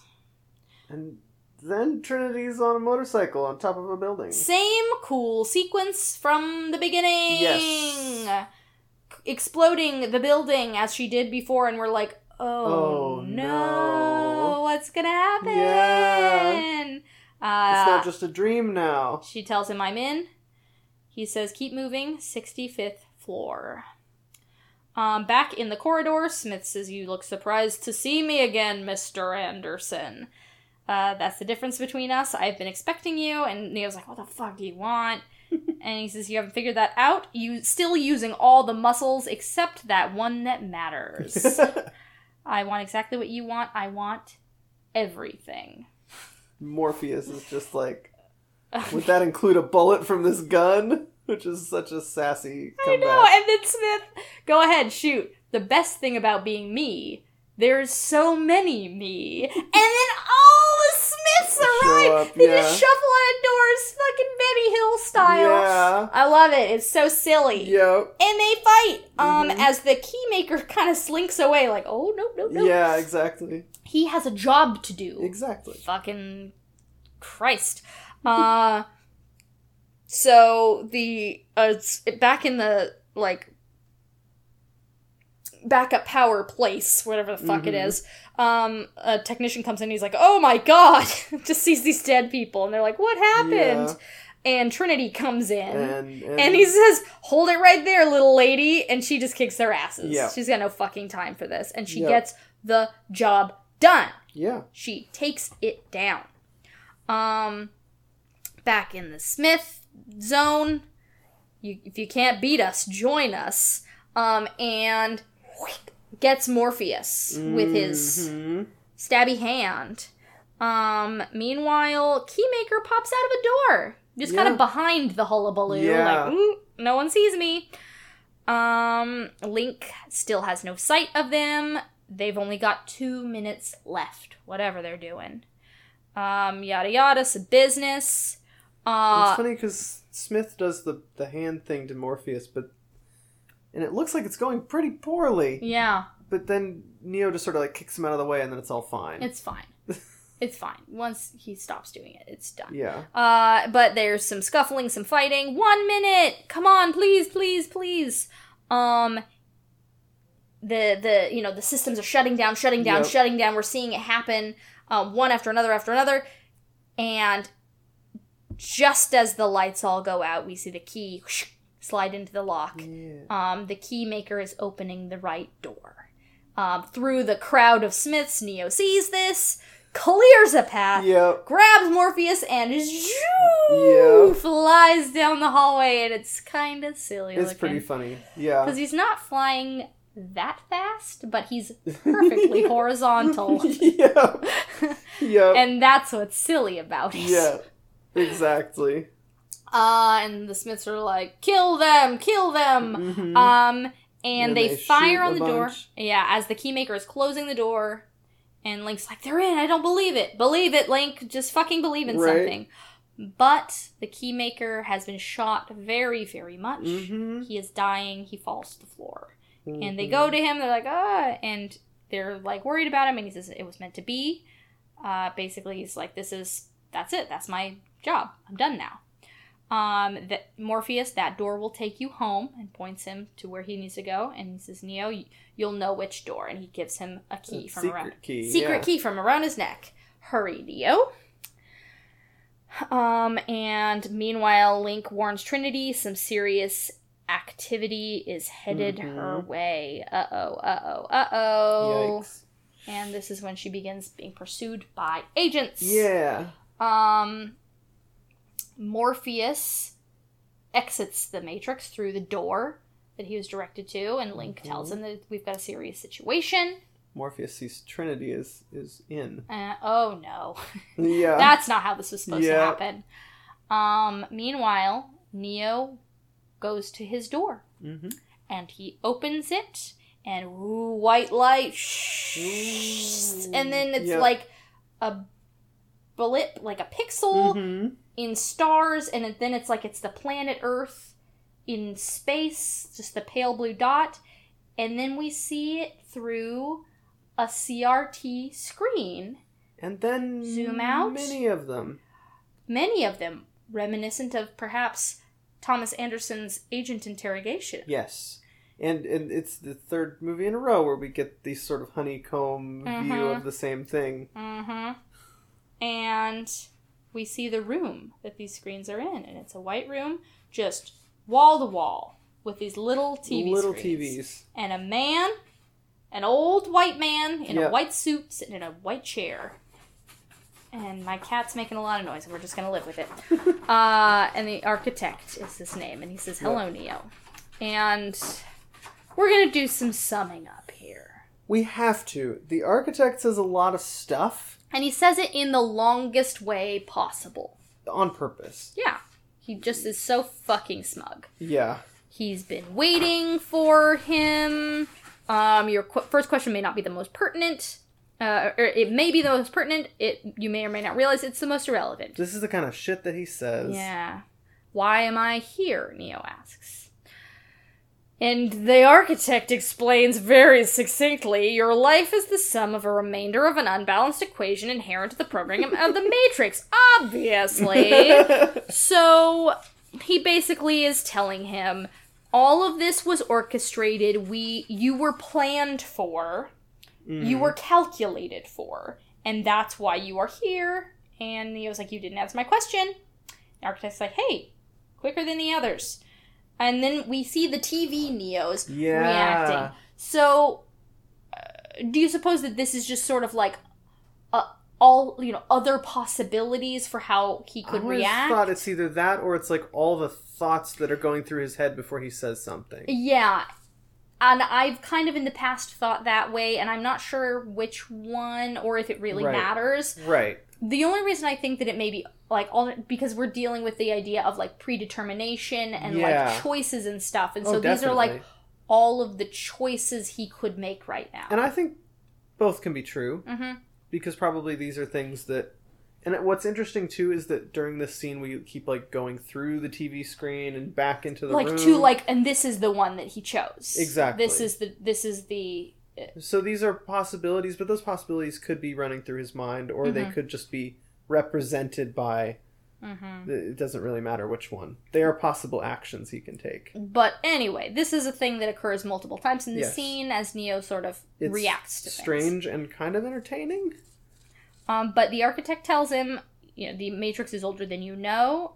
You are the sixth version of you. You are the sixth one. This is the sixth Matrix.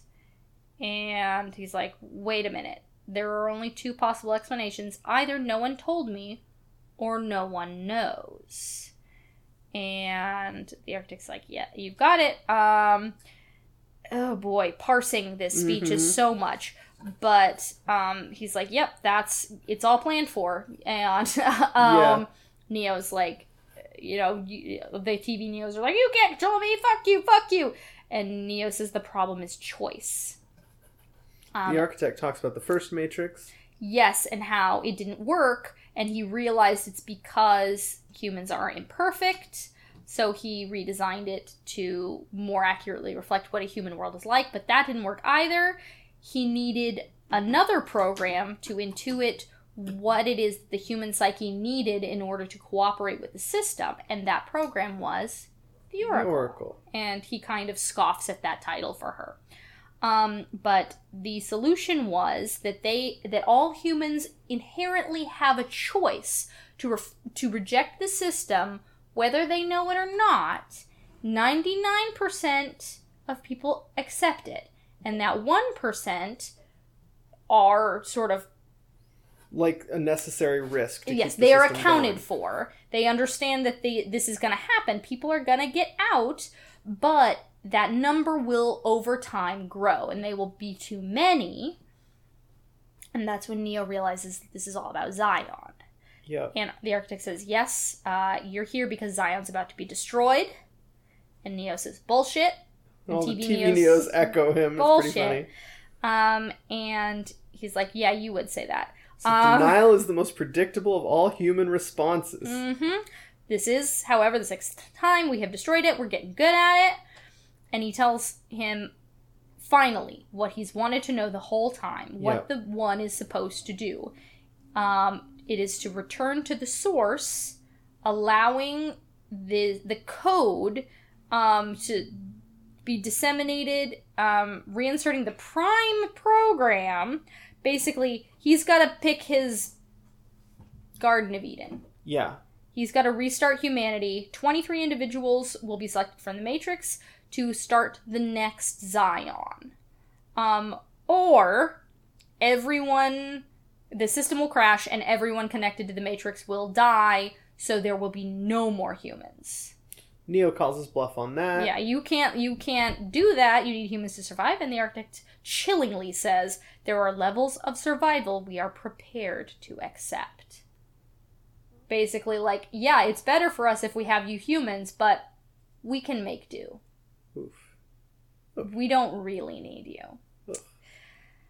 But it's up to you to make that choice. You have to accept whether, you have to decide whether you can accept the responsibility of killing the human race. Right. And we see videos on the TV screens of just like all sorts of different humans. Just humanity portrayed. Yeah. And he says, this is interesting. Your predecessors were designed inherently to feel compassion towards humans, but you have a very particular attachment vis-a-vis love. And he says Trinity. And we see now on the screen videos of Trinity's predestined death. Yeah. And the architect tells Neo that she entered the Matrix to save Neo's life at the cost of her own. Neo says no. And so the architect says, so here it is. This is the decision. You have 2 doors. One leads to doing the thing that the one is supposed to do. Right. And restarting this whole cycle again. The other one, you won't do that. You can save her, but you'll doom everyone. He says, he says so much. He says so much. Already I can see the chain reaction, the chemical precursors that signal the onset of an emotion designed specifically to overwhelm logic and reason, an emotion that is already blinding you from the simple and obvious truth. She is going to die, and there is nothing you can do to stop it. But Neo has never accepted the fate that he has been handed. Yes. And he turns and he goes for the door to Trinity. I love this because it's easy to believe that 5 people before him could have been presented with this exact same choice, minus Trinity. And said, well, if it's either kill all humans or allow this bad system to continue, the system is better than nothing. And they could be told by this very loquacious man, this authority, that that's the best thing they can do, and they'd be like, sure, okay, I'll do it. I can't kill all humans, so I have no choice. And there's always going to be people in this system, possibly even selected by the one in restarting Zion, who will believe in the one as a sort of religion and facilitate the process happening again. Right, that's why there is this legend. There's always going to be a Morpheus who just hears it and is like, absolutely, that's true. I'm a believer. Yeah. But Neo is kind of perfect because he doesn't quite buy it. He doesn't buy it, and he's got a reason to say, well, no, third option, please. Exactly, yeah. Third option. Which is funny because that's sort of like, Morpheus has been sort of the third option guy. Right. either, we accept our fate or we destroy the machines with force. And he says, no, there's another way we can do this. Which is funny because his third option just turns out to be part of the system. Part of the system, and it's so sad for him. Yeah. That's the really heartbreaking part of this movie, is that Morpheus turns out to be wrong. Mm-hmm. And it's like... Because he didn't know the why. Mm-hmm. The Merovingian hid it. He Yeah. didn't know what the system was for. And so he couldn't fight it. He couldn't understand it. And honestly, I think it is perfectly and uniquely human to become so dedicated to something while missing that piece of it. Mm-hmm. The ultimate point. Exactly. The architect scoffs at Neo's choice. He says, hope. It is the quintessential human delusion, simultaneously the source of your greatest strength and your greatest weakness. And Neo says, if I were you, I would hope that we don't meet again. And the architect says, we won't. He is certain that this is the end. Oof. And good riddance to the architect. He's insufferable. Worse than the Merovingian. The architect is extremely insufferable on purpose. Like, oof. Yes. This is the thing. I feel like I've seen a lot of people express annoyance at this scene. But you're supposed to hate him. Because of the way he talks. Uh-huh. Yeah, He's very annoying. You're correct to feel that way. The movie did it on purpose. That's intentional. So, I mean, one of the TV Neos calls him an old white prick. Yep, that's exactly what he is. He is. Meanwhile, Trinity fighting an agent in the building. Oh, it's coming, it's happening, it's coming true. Yep. She dives out of the window. And we see a close-up on the doorknob to the big magic door. And it's melting. The paint is peeling, the doorknob is melting, and Neo explodes out, just surrounded by flames. He's moving so quickly that the fucking physics can't keep up with him. He's coming for you, babe. And Morpheus, back on the ship, says, what is that? And Link says, whatever it is, it's moving faster than anything I've ever seen. And that's saying something. He was already confused seeing Neo move fast before. Mm-hmm. She's falling. He's flying. He's flying so quickly he's pulling cars in his wake through the air. Yeah, like a whole sort of blob of them. Yeah, like him. a vacuum. Yeah. We see the bullet hit Trinity, go under her ribs, and he catches her out of the air. And Link's like, shit, he got her! Yeah. And he flies her to safety. The agent was the one who smashed into the car all along.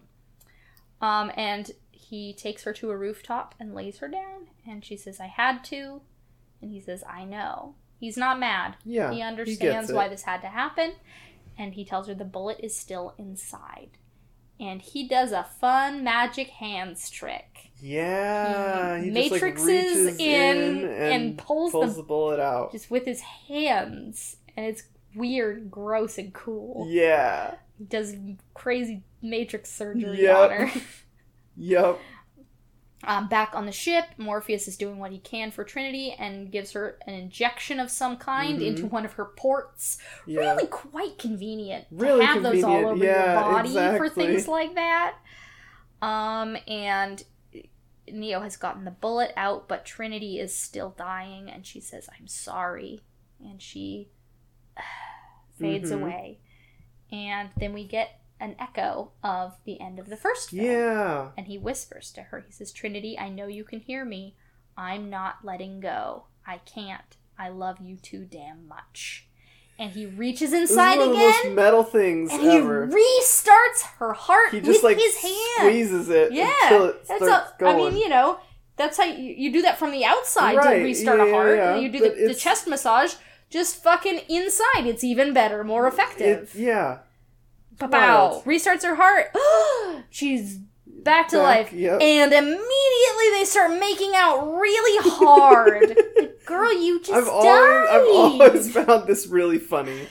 I get why it's that way, but it's just goofy as hell. So immediate and so severe. of the makeout. But that's just how they do in this movie. Yeah. Like, they have no chill ever. No, not a single chill. And it's great. And Link is he takes off his headset. He says, like, I can't take this. And it's a funny moment. Yeah, a little bit of a relief from that. Yeah, and Trinity acknowledges the circularity of it. I guess that makes us even.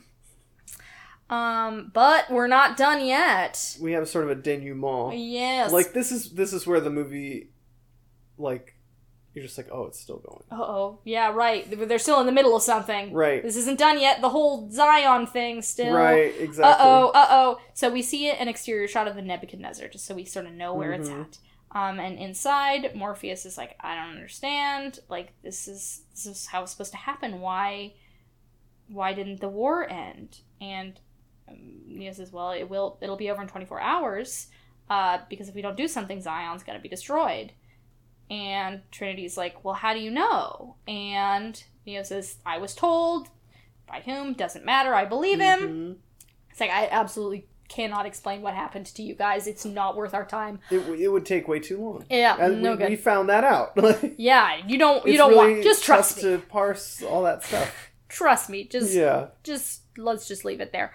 And Morpheus says it's impossible. The prophecy tells us, and Neo says no. The prophecy was a lie. It's all part of the system.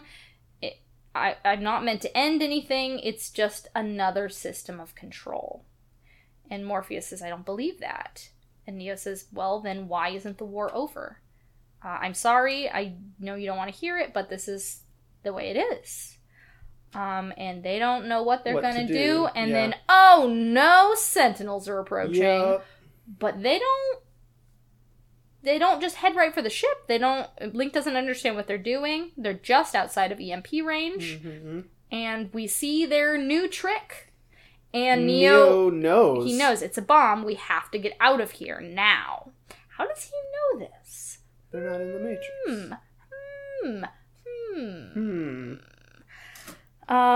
So they grab their guns, their big zappy guns, run out of the ship, and as they just got away, the ship blows up. Tragedy.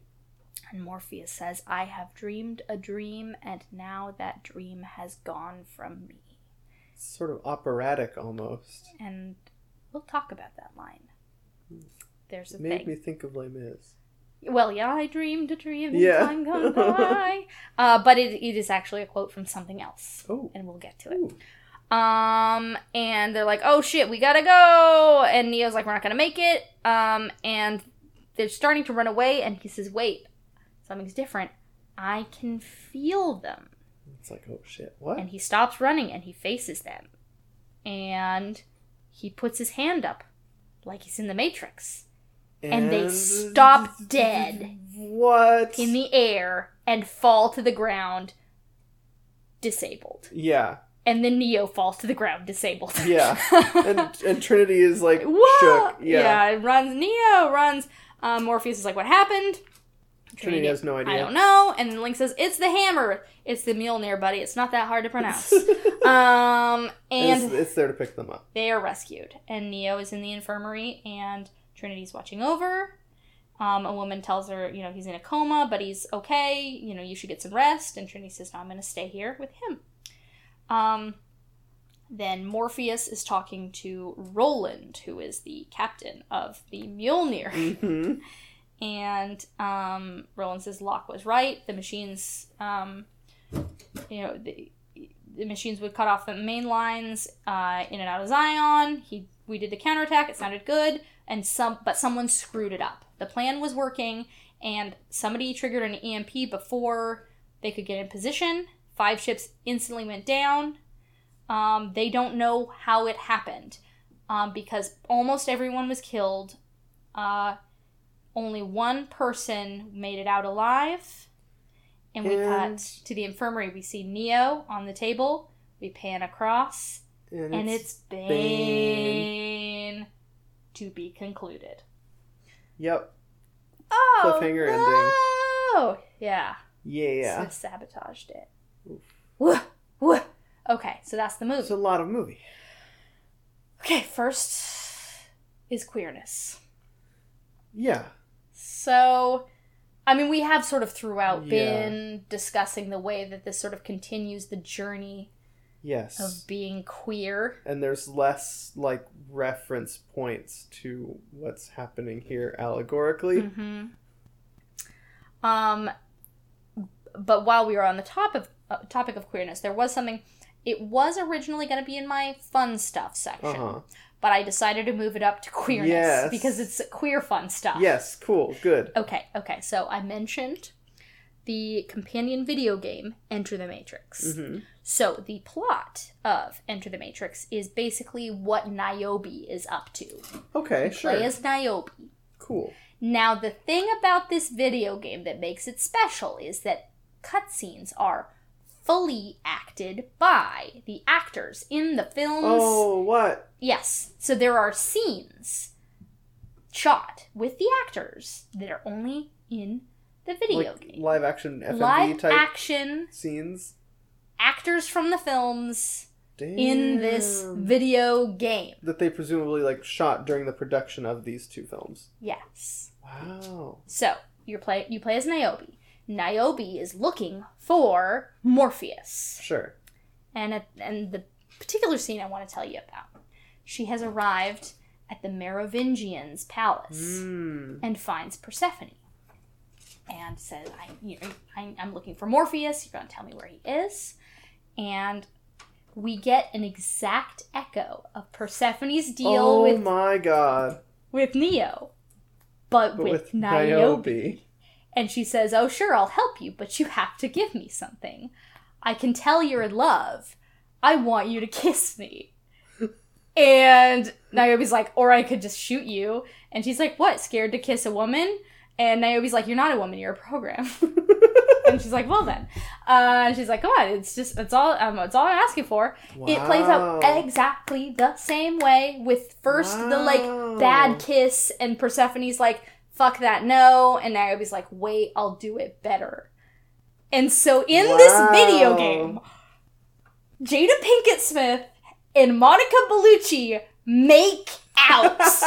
And it's these lesbians, Leonora. Oh my god. These lesbians, you cannot stop them. That's amazing. It's exactly the same scene, but it's gay. Oh, I respect that so much. Yes. They hid it in this video game.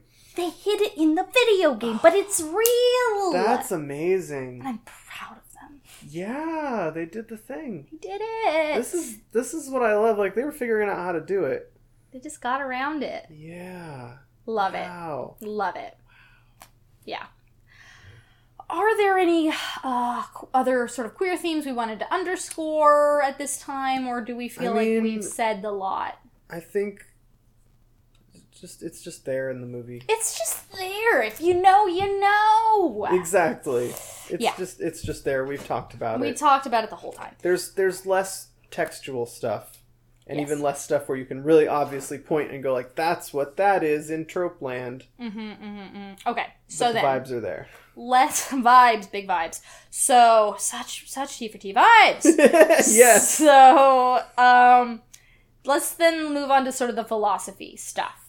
Because there is something that we didn't really talk about last time, and I think that in this movie the themes are maybe a little more present, is the sort of allusions to Gnosticism. Mm-hmm. Because, the sort of idea of the Gnostics was they're Christians, but a weird kind of Christians. Right. And for them, the ultimate sort of holiness is knowledge.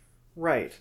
That's what gnosis is. And there's sort of this idea, as I understand it, that it fits in well with this idea of, like, belief being another system of control. Sure. Yes, absolutely. Because there's this idea that, like, certain people in a religious hierarchy decided which books of the Bible count or don't count.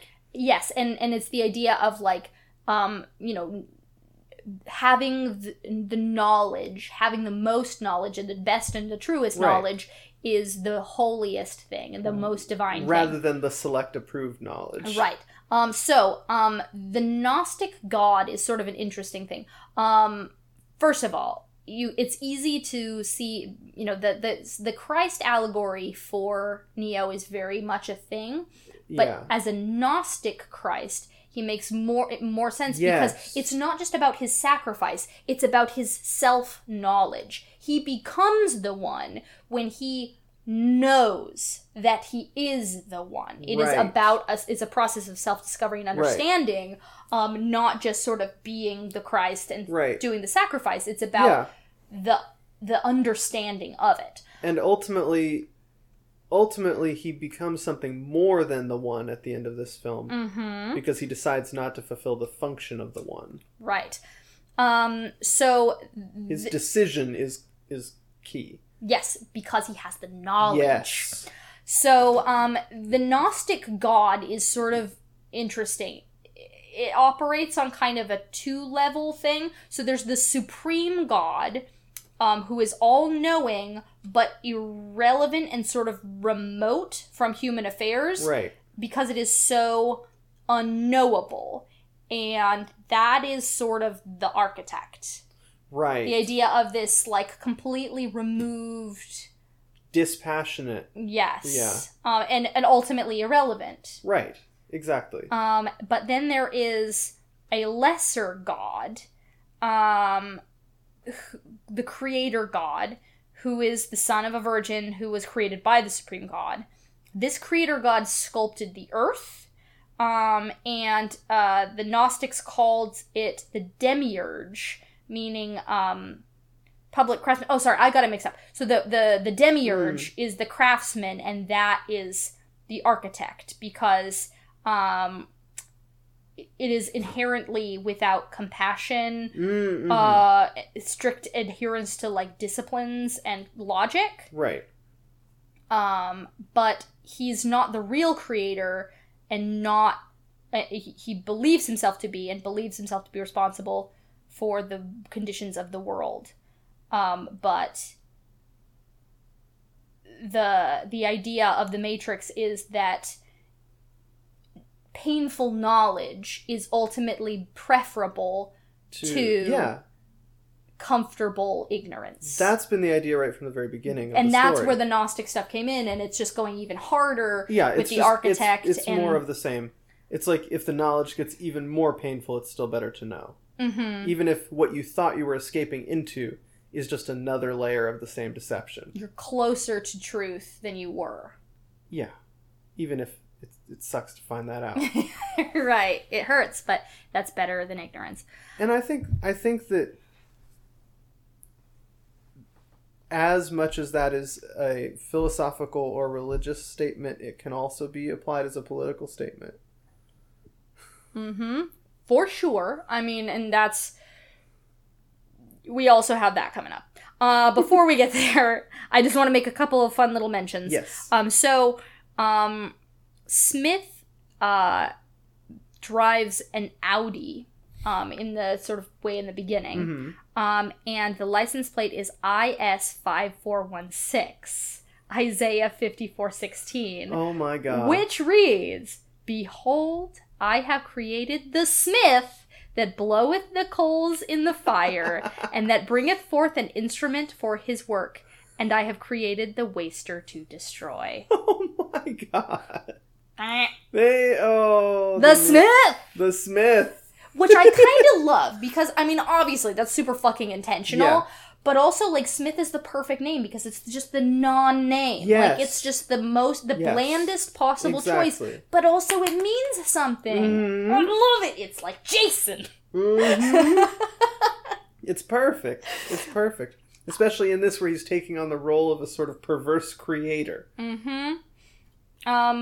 And the idea of the source, which all the programs return to, definitely has some relation to, like, the Hindu belief in Brahma, the god composed of, like, life energy. Brahma created all things, and man's destiny is to return after his or her destiny is fulfilled. So intriguing. The source is sort of a Hindu thing, which is right. Cool. We never see the source, which is probably good. Yeah, we don't need to see that. I mean, because, like, ultimately, what is there to see? Like, it doesn't... It's not a physical thing. Right. So, yeah. Anyway. Yeah. Okay. So back to this sort of philosophy talk for a moment. So the book that Persephone moves to open up the secret door. Naturally, it's a real book. Yes, Naturally. it's Arthur Schopenhauer's Die Welt als Wille und Vorstellung. My German's not great. Vorstellung? Vorstellung. The World as Will and Representation. Ooh. And to its left is Parerga and Palimpamina, also by Schopenhauer. That's Greek. But basically, he was a philosopher. His work was sort of a response to Kant and his whole thing. But basically, he viewed so what he meant by the will was sort of a quasi-mystical life force that underlays reality. Sort of the kernel of every phenomenon, but basically, ultimately, he believed that its nature could be fathomed or glimpsed through non-rational aesthetic experience.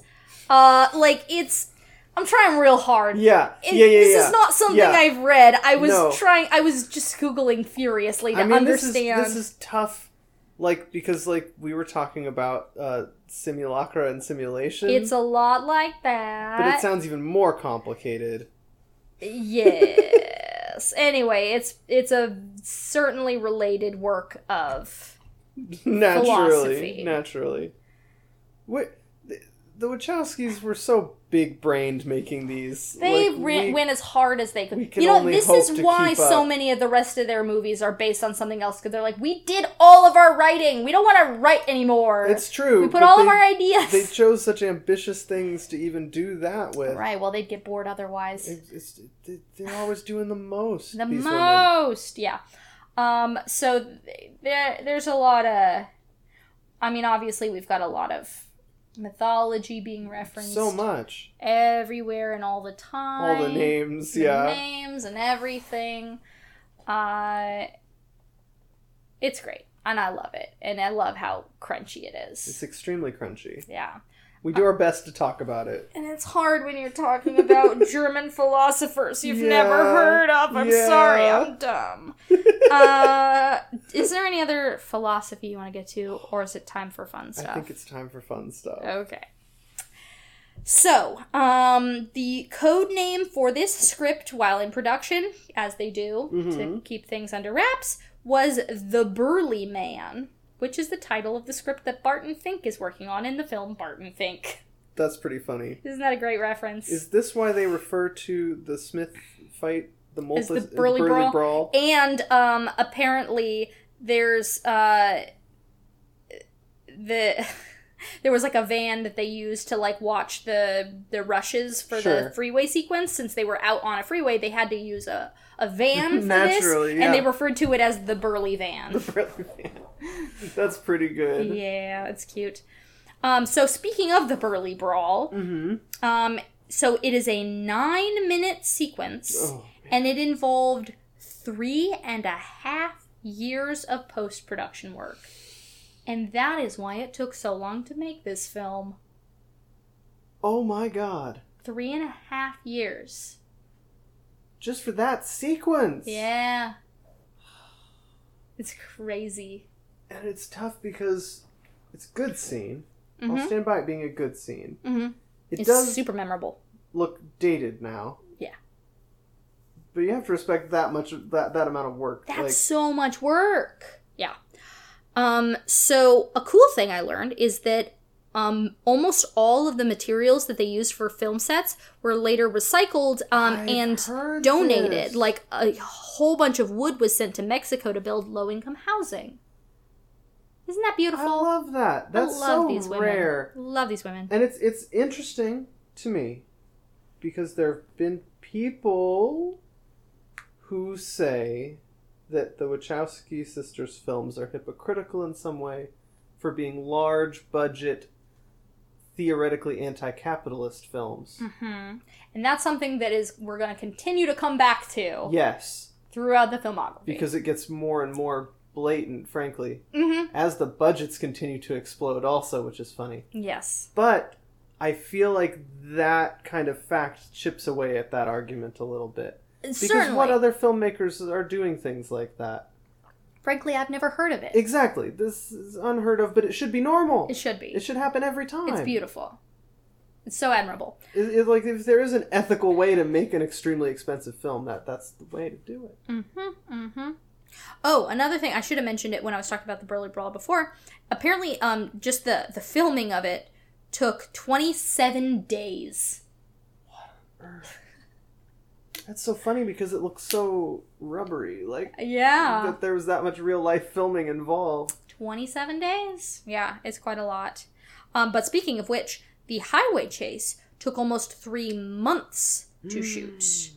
It was filmed at the Alameda Naval Air Station on the main east and west runway, and part of another were partially repaved to make it look like a highway, and added like entrance and exit ramps and so put they up the didn't block barrier off wall. A real highway to No, shoot it? they constructed a fake highway on an airstrip. That's genius. Isn't that brilliant? They did a good damn job. And by putting up those like sound barrier walls, they were able to just like get the angles that they needed and then just CG in what they needed in the sky. Oh my god. I did notice when they're fighting on top of the truck towards the end, you can sort of tell that maybe there's a bit of a green screen or background replacement going on. Yeah, and that is true. But other than that, you wouldn't know that it's not on a real freeway somewhere. Yeah, they did a great job, and it's a really clever workaround to do what you need to with a freeway. Idea. Yeah, yep. Just make a fake one. Just a fake one. Make a fake airstrip. one. Wow. Yeah. But 3 months though. I mean. Yes. So that shit takes a lot of money, and reportedly, and of course this is the kind of story we hear from him, Keanu Reeves volunteered to give up a claim to a share of ticket sales amounting to approximately $38 million. What on earth? Because the cost of the special effects was so great. He was like, fine, I just won't take that money. Use it. Keanu Reeves, man. He's the real one. He's the real one. The Zion rave involved over 1,000 extras. No. Yes. What? 1,000 people. They did it for real. You can tell it's. They didn't fake it. You can tell that it's a lot of people. They didn't fake it. It's real. Think about how many of those people were just like naked too. Just rolling around. It's great. It must have been strange times. It's been a weird experience. First of all, imagine being one of those people. Be really bizarre. You get paid to go to an extras orgy. But also imagine being like the crew. Imagine being present that day. Imagine you're the person, I'm sure this was someone's job, who has to spray the floor to make it look all wet. Yeah, well, I bet they were really hot in there and just had to, like, spray them down with cold water. Imagine if that's your job! Spray down the extras. Oh, man. Spray down those hard bodies. What a thing. What a thing for them to do. Yeah. I just sort of assumed that, like, there were really only, like, 50 people, and they just made it look like there's a bunch in the background. They did it. They did it. The mad women did it. Oh, my God. So, fun thing. We talked about the video game, The Matrix Reloaded. During Enter the Matrix, many of the freeway signs in the chase had, apparently, 8-character hexadecimal codes on them. You just don't really even notice, but those were for the video game. What on earth? And they were cheat codes. And there's like a hacking mini game where you have to use them to like activate something. They hid video game cheat codes in their movie. Yes. I mean, and so like it really shows how much they intended the movie and the game and the animatrix to like work in concert with each other. That's fascinating. Uh-huh. What an idea. I wish that more folks did shit like that, because it's a really fun idea. Well, this is the thing. It's like, it's a different attitude, I feel like, to have than most people do when they're making films on this level. Mm-hmm. Like, assuming a level of participation from the audience. Yeah. First of all, just intellectual participation. Because you have to think about this stuff. There's a lot of thinking in this film. And it's funny to say that, because, like, sometimes it's just very primal. Uh-huh. And other times you're like, oh... This is so much. Yeah. It's so much. And it's cool because it's rare. Mm-hmm. But also expecting that level of intertextuality to mean anything to anybody. Yeah. Well, but here's the thing. It's ambitious. Certainly, to enjoy this film, you do not need to play the video game, nor do you need to see the Animatrix. Certainly. But if you're going to do either of those things, you'll certainly have seen the film. So, Why not integrate it in that way? Yeah, you gain something from the movie in the experience of these other things, but for the film, you don't need it to be the other way around. It might heighten you might enjoy certain things or have, feel more things about this film if you see the Animatrix, but you don't need to. Frankly, that's genius. Isn't it great? Because it's not assuming anything untoward of the viewing audience for the film. Mm-hmm. But if you are invested, that investment is rewarded. I love it. They're brilliant. What an idea. More people should do stuff like this. I think so. Here's a good one. Oh, you know what? I should have put this in the, philosophy, religion section. But, fun thing. The Keymaker talks about how they have to block out 27 blocks of power. Right. And they will have exactly 314 seconds. In the Bible, the 27th book of the New Testament, Revelation, chapter 3, verse 14, speaks of being witness to the source of creation. The architect. Oh my god. Yep, it goes that deep. So anytime there's a number in any of these movies... It means something. I have to say, just because I think it's fun, Mm-hmm. that there was a time when I thought this movie was not great. Mm-hmm. We've all been there. And I feel like it's the rare movie you can start out thinking it's not great, and the deeper you dig into it, the more you respect it. To this extent. Yeah. You gotta respect that. So, the kid in the movie does have a name in the Animatrix. It is Michael Karl Popper. Oh, interesting. Karl Popper was a famous 20th century philosopher who did work on the nature of free will and the relation of mind and choice to the physical realms. Oh, of course. Yeah. Of course. Who is surprised at this point? Who's surprised? Fun. This movie was entered into the Guinness Book of World Records as the widest film print run. It had a run of 8,517 copies sent out at the same time. That's delightful. And it'll never be beaten because we don't send out prints of films extensively anymore. Yeah. That was soon to become a thing of the past. Isn't it funny? So good for you. That's a huge run. That's a huge run, and I miss movies being projected on film on the regular. Yeah. Yeah, me too. It was cool! So, now is the time to acknowledge something that I alluded to at the beginning, which is, a little bit of a bummer story, but ultimately, I think okay. So, Marcus Chong is the name of the actor who played Tank in the first film. And he was originally supposed to return. Tank did not die. In The Matrix, yeah. In The Matrix. They ended up writing him out after a falling out.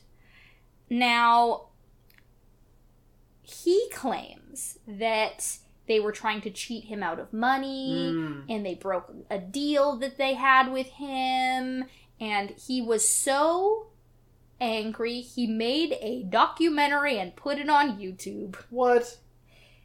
Now, what it seems like is that... So he was asking for more money but reportedly he was pretty difficult to work with in the first place. So it seems like he wasn't worth the trouble to bring back. Sure. He was trying to, you know, highball them, and they were like, we don't really want to work with you anyway, so we're not going to bring you back for this film. He pitched a fit and did some very bad behavior. He, you know, threatened them. He was arrested. Oh my god. In this documentary, he's very transphobic. Naturally. It's pretty shitty. He makes up some pretty weird things. He claims they, like, sent someone after him. Like, he's got some serious delusions or something. Oh, God. Not totally clear. But that's why Tank isn't in this movie. I had no idea. I didn't know either, but that's why he kind of disappeared. Like, he was in some minor stuff before this, and this seemed like it was going to be sort of his big breakout. Right. And he didn't break out. That's depressing. Yeah. Yeah, he claims that they tried to silence him. Like, buddy, no. Yeah, I don't buy it. No, you were just being an ass and they didn't want to work with you anymore. They seem to have low tolerance for that sort of thing, which I can respect. Absolutely. Who fucking needs it? You know what? They replaced him well. Yeah, absolutely. This is the funny thing, too, because I read, and I'm sure we'll address this way later on, but there's a replaced cast member in Sense8. Mm-hmm. Apparently there was a similar issue. And they were just like, it's easier to explain why there's a different actor in this role now than to put up with whatever shit the guy was doing. Respect. Exactly. Respect. You gotta admire that confidence. Mm-hmm. At this point, they're pros at explaining why someone was recast. Yeah. Just do it. Just do it. It's great. So, yeah, that's an unfortunate sequence of events. It's an unfun stuff. Yeah. But so, yeah, apparently he was offered 5 times what he received for the original film. And he still tried to... Yeah, well, they offered him $250,000. He said $1 million and not a cent less. That's a lot. Yeah. That's a lot. Like, you're still not a lead, buddy. Yeah. Like, no, I don't think so. I don't know about that one. Yeah. So that's that. Now we get to the last section of the fun stuff, which is alternate castings. My favorite. Yeah, but first, a slight deviation. Alternate filming. Lana and Lily had been approached to direct Batman Begins, but turned it down to do the Matrix sequels. Huh. Imagine the Wachowskis Batman. Now that would be lovely. I want it. Here's the thing. I'm so glad they made The Matrix. I want it. I want to see... I want to see a world where Christopher Nolan didn't make Batman and instead the Wachowskis did. Yeah, it sounds delightful. Just like what that means for the next decade of cinema boggles the mind. It would have been better. It would have been a better timeline. It's like that meme that you see on Twitter of like the generic utopian sky scraper cityscape, and it's like, this is what we would have if the Wachowskis directed Batman. It's so true. What would the world be like? I can't even think about it. But it's also cool that they stuck to their guns and they made their own thing, and I'm proud of them, and it's a wonderful thing that they made. Yeah. And it was still incredibly influential. Yeah. Absolutely. I don't think people appreciated it maybe enough. But it's still around. We're still talking about it. Absolutely. Here we are today. Okay. Alternate choice. Yes. So apparently the character of Z, Link's wife, was originally supposed to be Aaliyah. Oh, but she passed away in 2001. Oh, no. So that is when they cast Nona Gay, who, by the way, was the daughter of Marvin Gaye. What? Yeah. Wow. Cool. Yeah. All right, then. But Aaliyah would have been great. Yeah. That's just tragic. Yeah. It's really sad to think about that loss. I mean, obviously, just she died, and that's terrible. But also, she had such a fascinating career ahead of her. And she'd already acted in some things. Yeah. Yeah. I mean, Queen of the Damned. Exactly. Yeah. Exactly. Yeah, so that would have been something. Yeah. So the role of Seraph was, you might anticipate, written for Jet Li. Sure, yeah. But he asked for a little too much money. Sure. And they couldn't afford him. More power to him for that one. He was in a position to ask, and they offered him a role, and he said, "This is what I want for it," and they said, and they were like, "It's a bit much." Sorry. Yeah. So then they were going to cast Michelle Yeoh. Oh my god. But she had scheduling conflicts and turned it down. Oh, that one makes me really sad. Yeah, that would have been cool. Just because I like her. She's so cool. I would just like her to show up in any capacity. Anywhere. Just the gentleman that they cast is lovely. Just to hear that she could have been in a movie and wasn't makes me sad. Yeah, well, she was in a different movie apparently. Oh, fair enough. So, I'll have to figure out which movie that is and watch that instead. Yeah. But that would have been something. It would have been something. Okay. And now, my last one. The architect was originally going to be Sean Connery. Oh, no. But, similar to a story we heard about Russell Crowe, turned it down because he didn't understand the movie.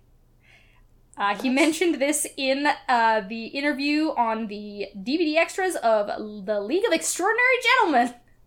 This is funny because didn't he end up retiring because of his bad experience working on The League of Extraordinary Gentlemen? That's what they say. If he'd just done The Matrix instead. Yeah. Be a different world. He was probably kicking himself. I don't know. But he didn't get it, and he said no. Granted, he would have been distracting. Yeah, that would have been distracting. Imagine that you've been watching this movie for 2 hours. And all this stuff has happened. Uh-huh. And then the guy, and it's Sean Connery. That'd be weird. That'd be weird. Like when he shows up at the end of that Robin Hood movie. It's like a bit much. It's a bit much. And to his credit, if someone plopped that script down in front of me, I'd be like, huh? Especially for that role. Yeah. You'd be like, I have to say what? What is he talking about? It's like... What is any of this? Yeah. So it's not necessarily to his discredit that he was like, I don't understand. It's more understandable, I think, with this one to have that reaction than the previous one, too. Yeah. But who is the guy who plays the architect? Good question. Let's find out. Because I feel like I recognized his voice from somewhere. Yeah, he has an audiobook narrator. Bakaitis? He has an audiobook narrator vibe to me. He does. He's Australian! What? He's Australian! What? But he was born in Germany. I was going to say Helmut. Helmut. Yeah, I don't know. He just did various things. I don't know if he's in anything else. He's in the live action cast of Happy Feet. He's in bizarre. Hacksaw Ridge, apparently. Oh, I have seen that movie. He's the minister. I probably am subconsciously remembering him from that. Yeah, I don't know. Bizarre. Good for him for delivering the most frustrating dialogue ever in what is presumably not his natural accent. Presumably, he's got to be either Australian or German, so... Good for him. Good for him. We love to hate him in this. He's just the archetypal, irritating, pompous white man. It's great. And if you can excel at that... The world is yours. Probably the least bad thing you can do with that particular talent is play that kind of character in a movie. Yeah, you and I were recently talking, I think, about people playing homophobes and stuff. Generally, if it's a movie that is positive about queer folks, or a movie where the racist is played by a famous white actor. That person's gotta be cool. They're taking one for the team. Yes! And sometimes actors do this habitually, and it's hilarious. It's really funny. So he's good at this thing, so hopefully that means he's one of the good ones. It could just mean that he's just like this. We don't know. We don't know. Because maybe he didn't understand it. We don't know. I don't know. By the way, Seraph was played by Colin Chow. Yep, he's a martial artist, called it. He's stylish. He's got it. He's got it. Yeah, he's just been in, kung fu movies. He was in Forbidden Kingdom. Sure. Nice. There you go. So what a film, huh? What a movie. It's a lot of movie. It's a lot of movie, and we got a lot to go. Yeah, we've got Revolutions. Yes. We're gonna watch it. God damn it. We're gonna do it. We're gonna try to talk about it. We're gonna do our very, very best to make sense of all of this. They talk a little less in that one, I think. Right, just more big robots. Yeah. There's long parts where we can just be like, they fight each other. Yeah. Oh, you know what? Now that's occurring to me before we go. I did want to talk about a little bit. The sort of diversity of Zion. Yes, we were going to talk about that. Well, because it occurs to me, we've got this, like, sort of Adam and Eve style, progenitor thing. So, like, there's a lot of, just mixing of genetics happening there. Mm-hmm. And so, like, it kind of makes sense that after all this time, of this many times of this happening, we've just kind of got sort of... an extremely diverse society. Of, like, people who are just kind of brown, you know? Exactly. With all of this sort of... the generations upon generations. Yeah, race is less of a factor in Zion, it seems like. It can't be. Yeah. It can't be. Of course, you've got all the new folks that come in from the Matrix. Right. But, like, the originators... yeah. Like, that's just a lot of genetics happening. Right. So, but I do kind of like this idea of this, like, cool egalitarian hacker future where just, like, this multicultural hacking rainbow. Like... yeah. There are characters who are like, you are a hacker? Like, are you sure? Okay. Like, what's his name? The guy who goes and, like, makes contact with the Oracle. Like, he doesn't strike me the same way that some of the other folks do. Right. I love his vibe. Yeah. Love it. It's just like, all right, in this world, a guy like him is a master hacker. Absolutely. It's nice. It's great. Yeah. It's great.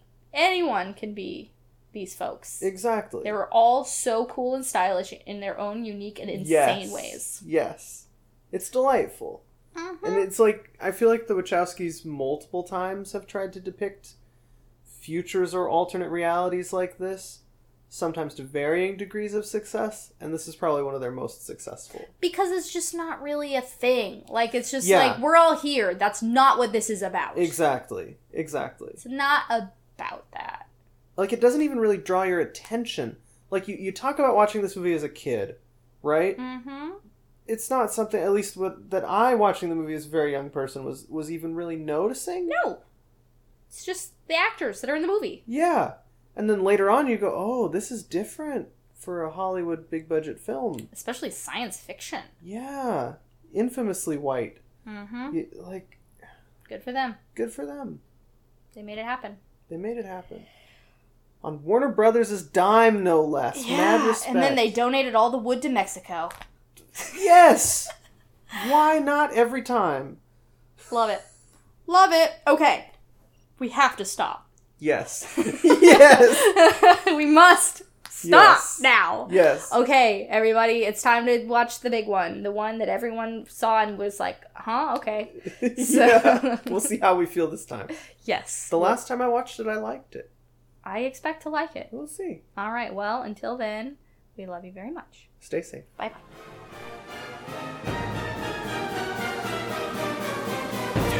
Thanks for listening to Film Broads. Find it wherever you listen to podcasts.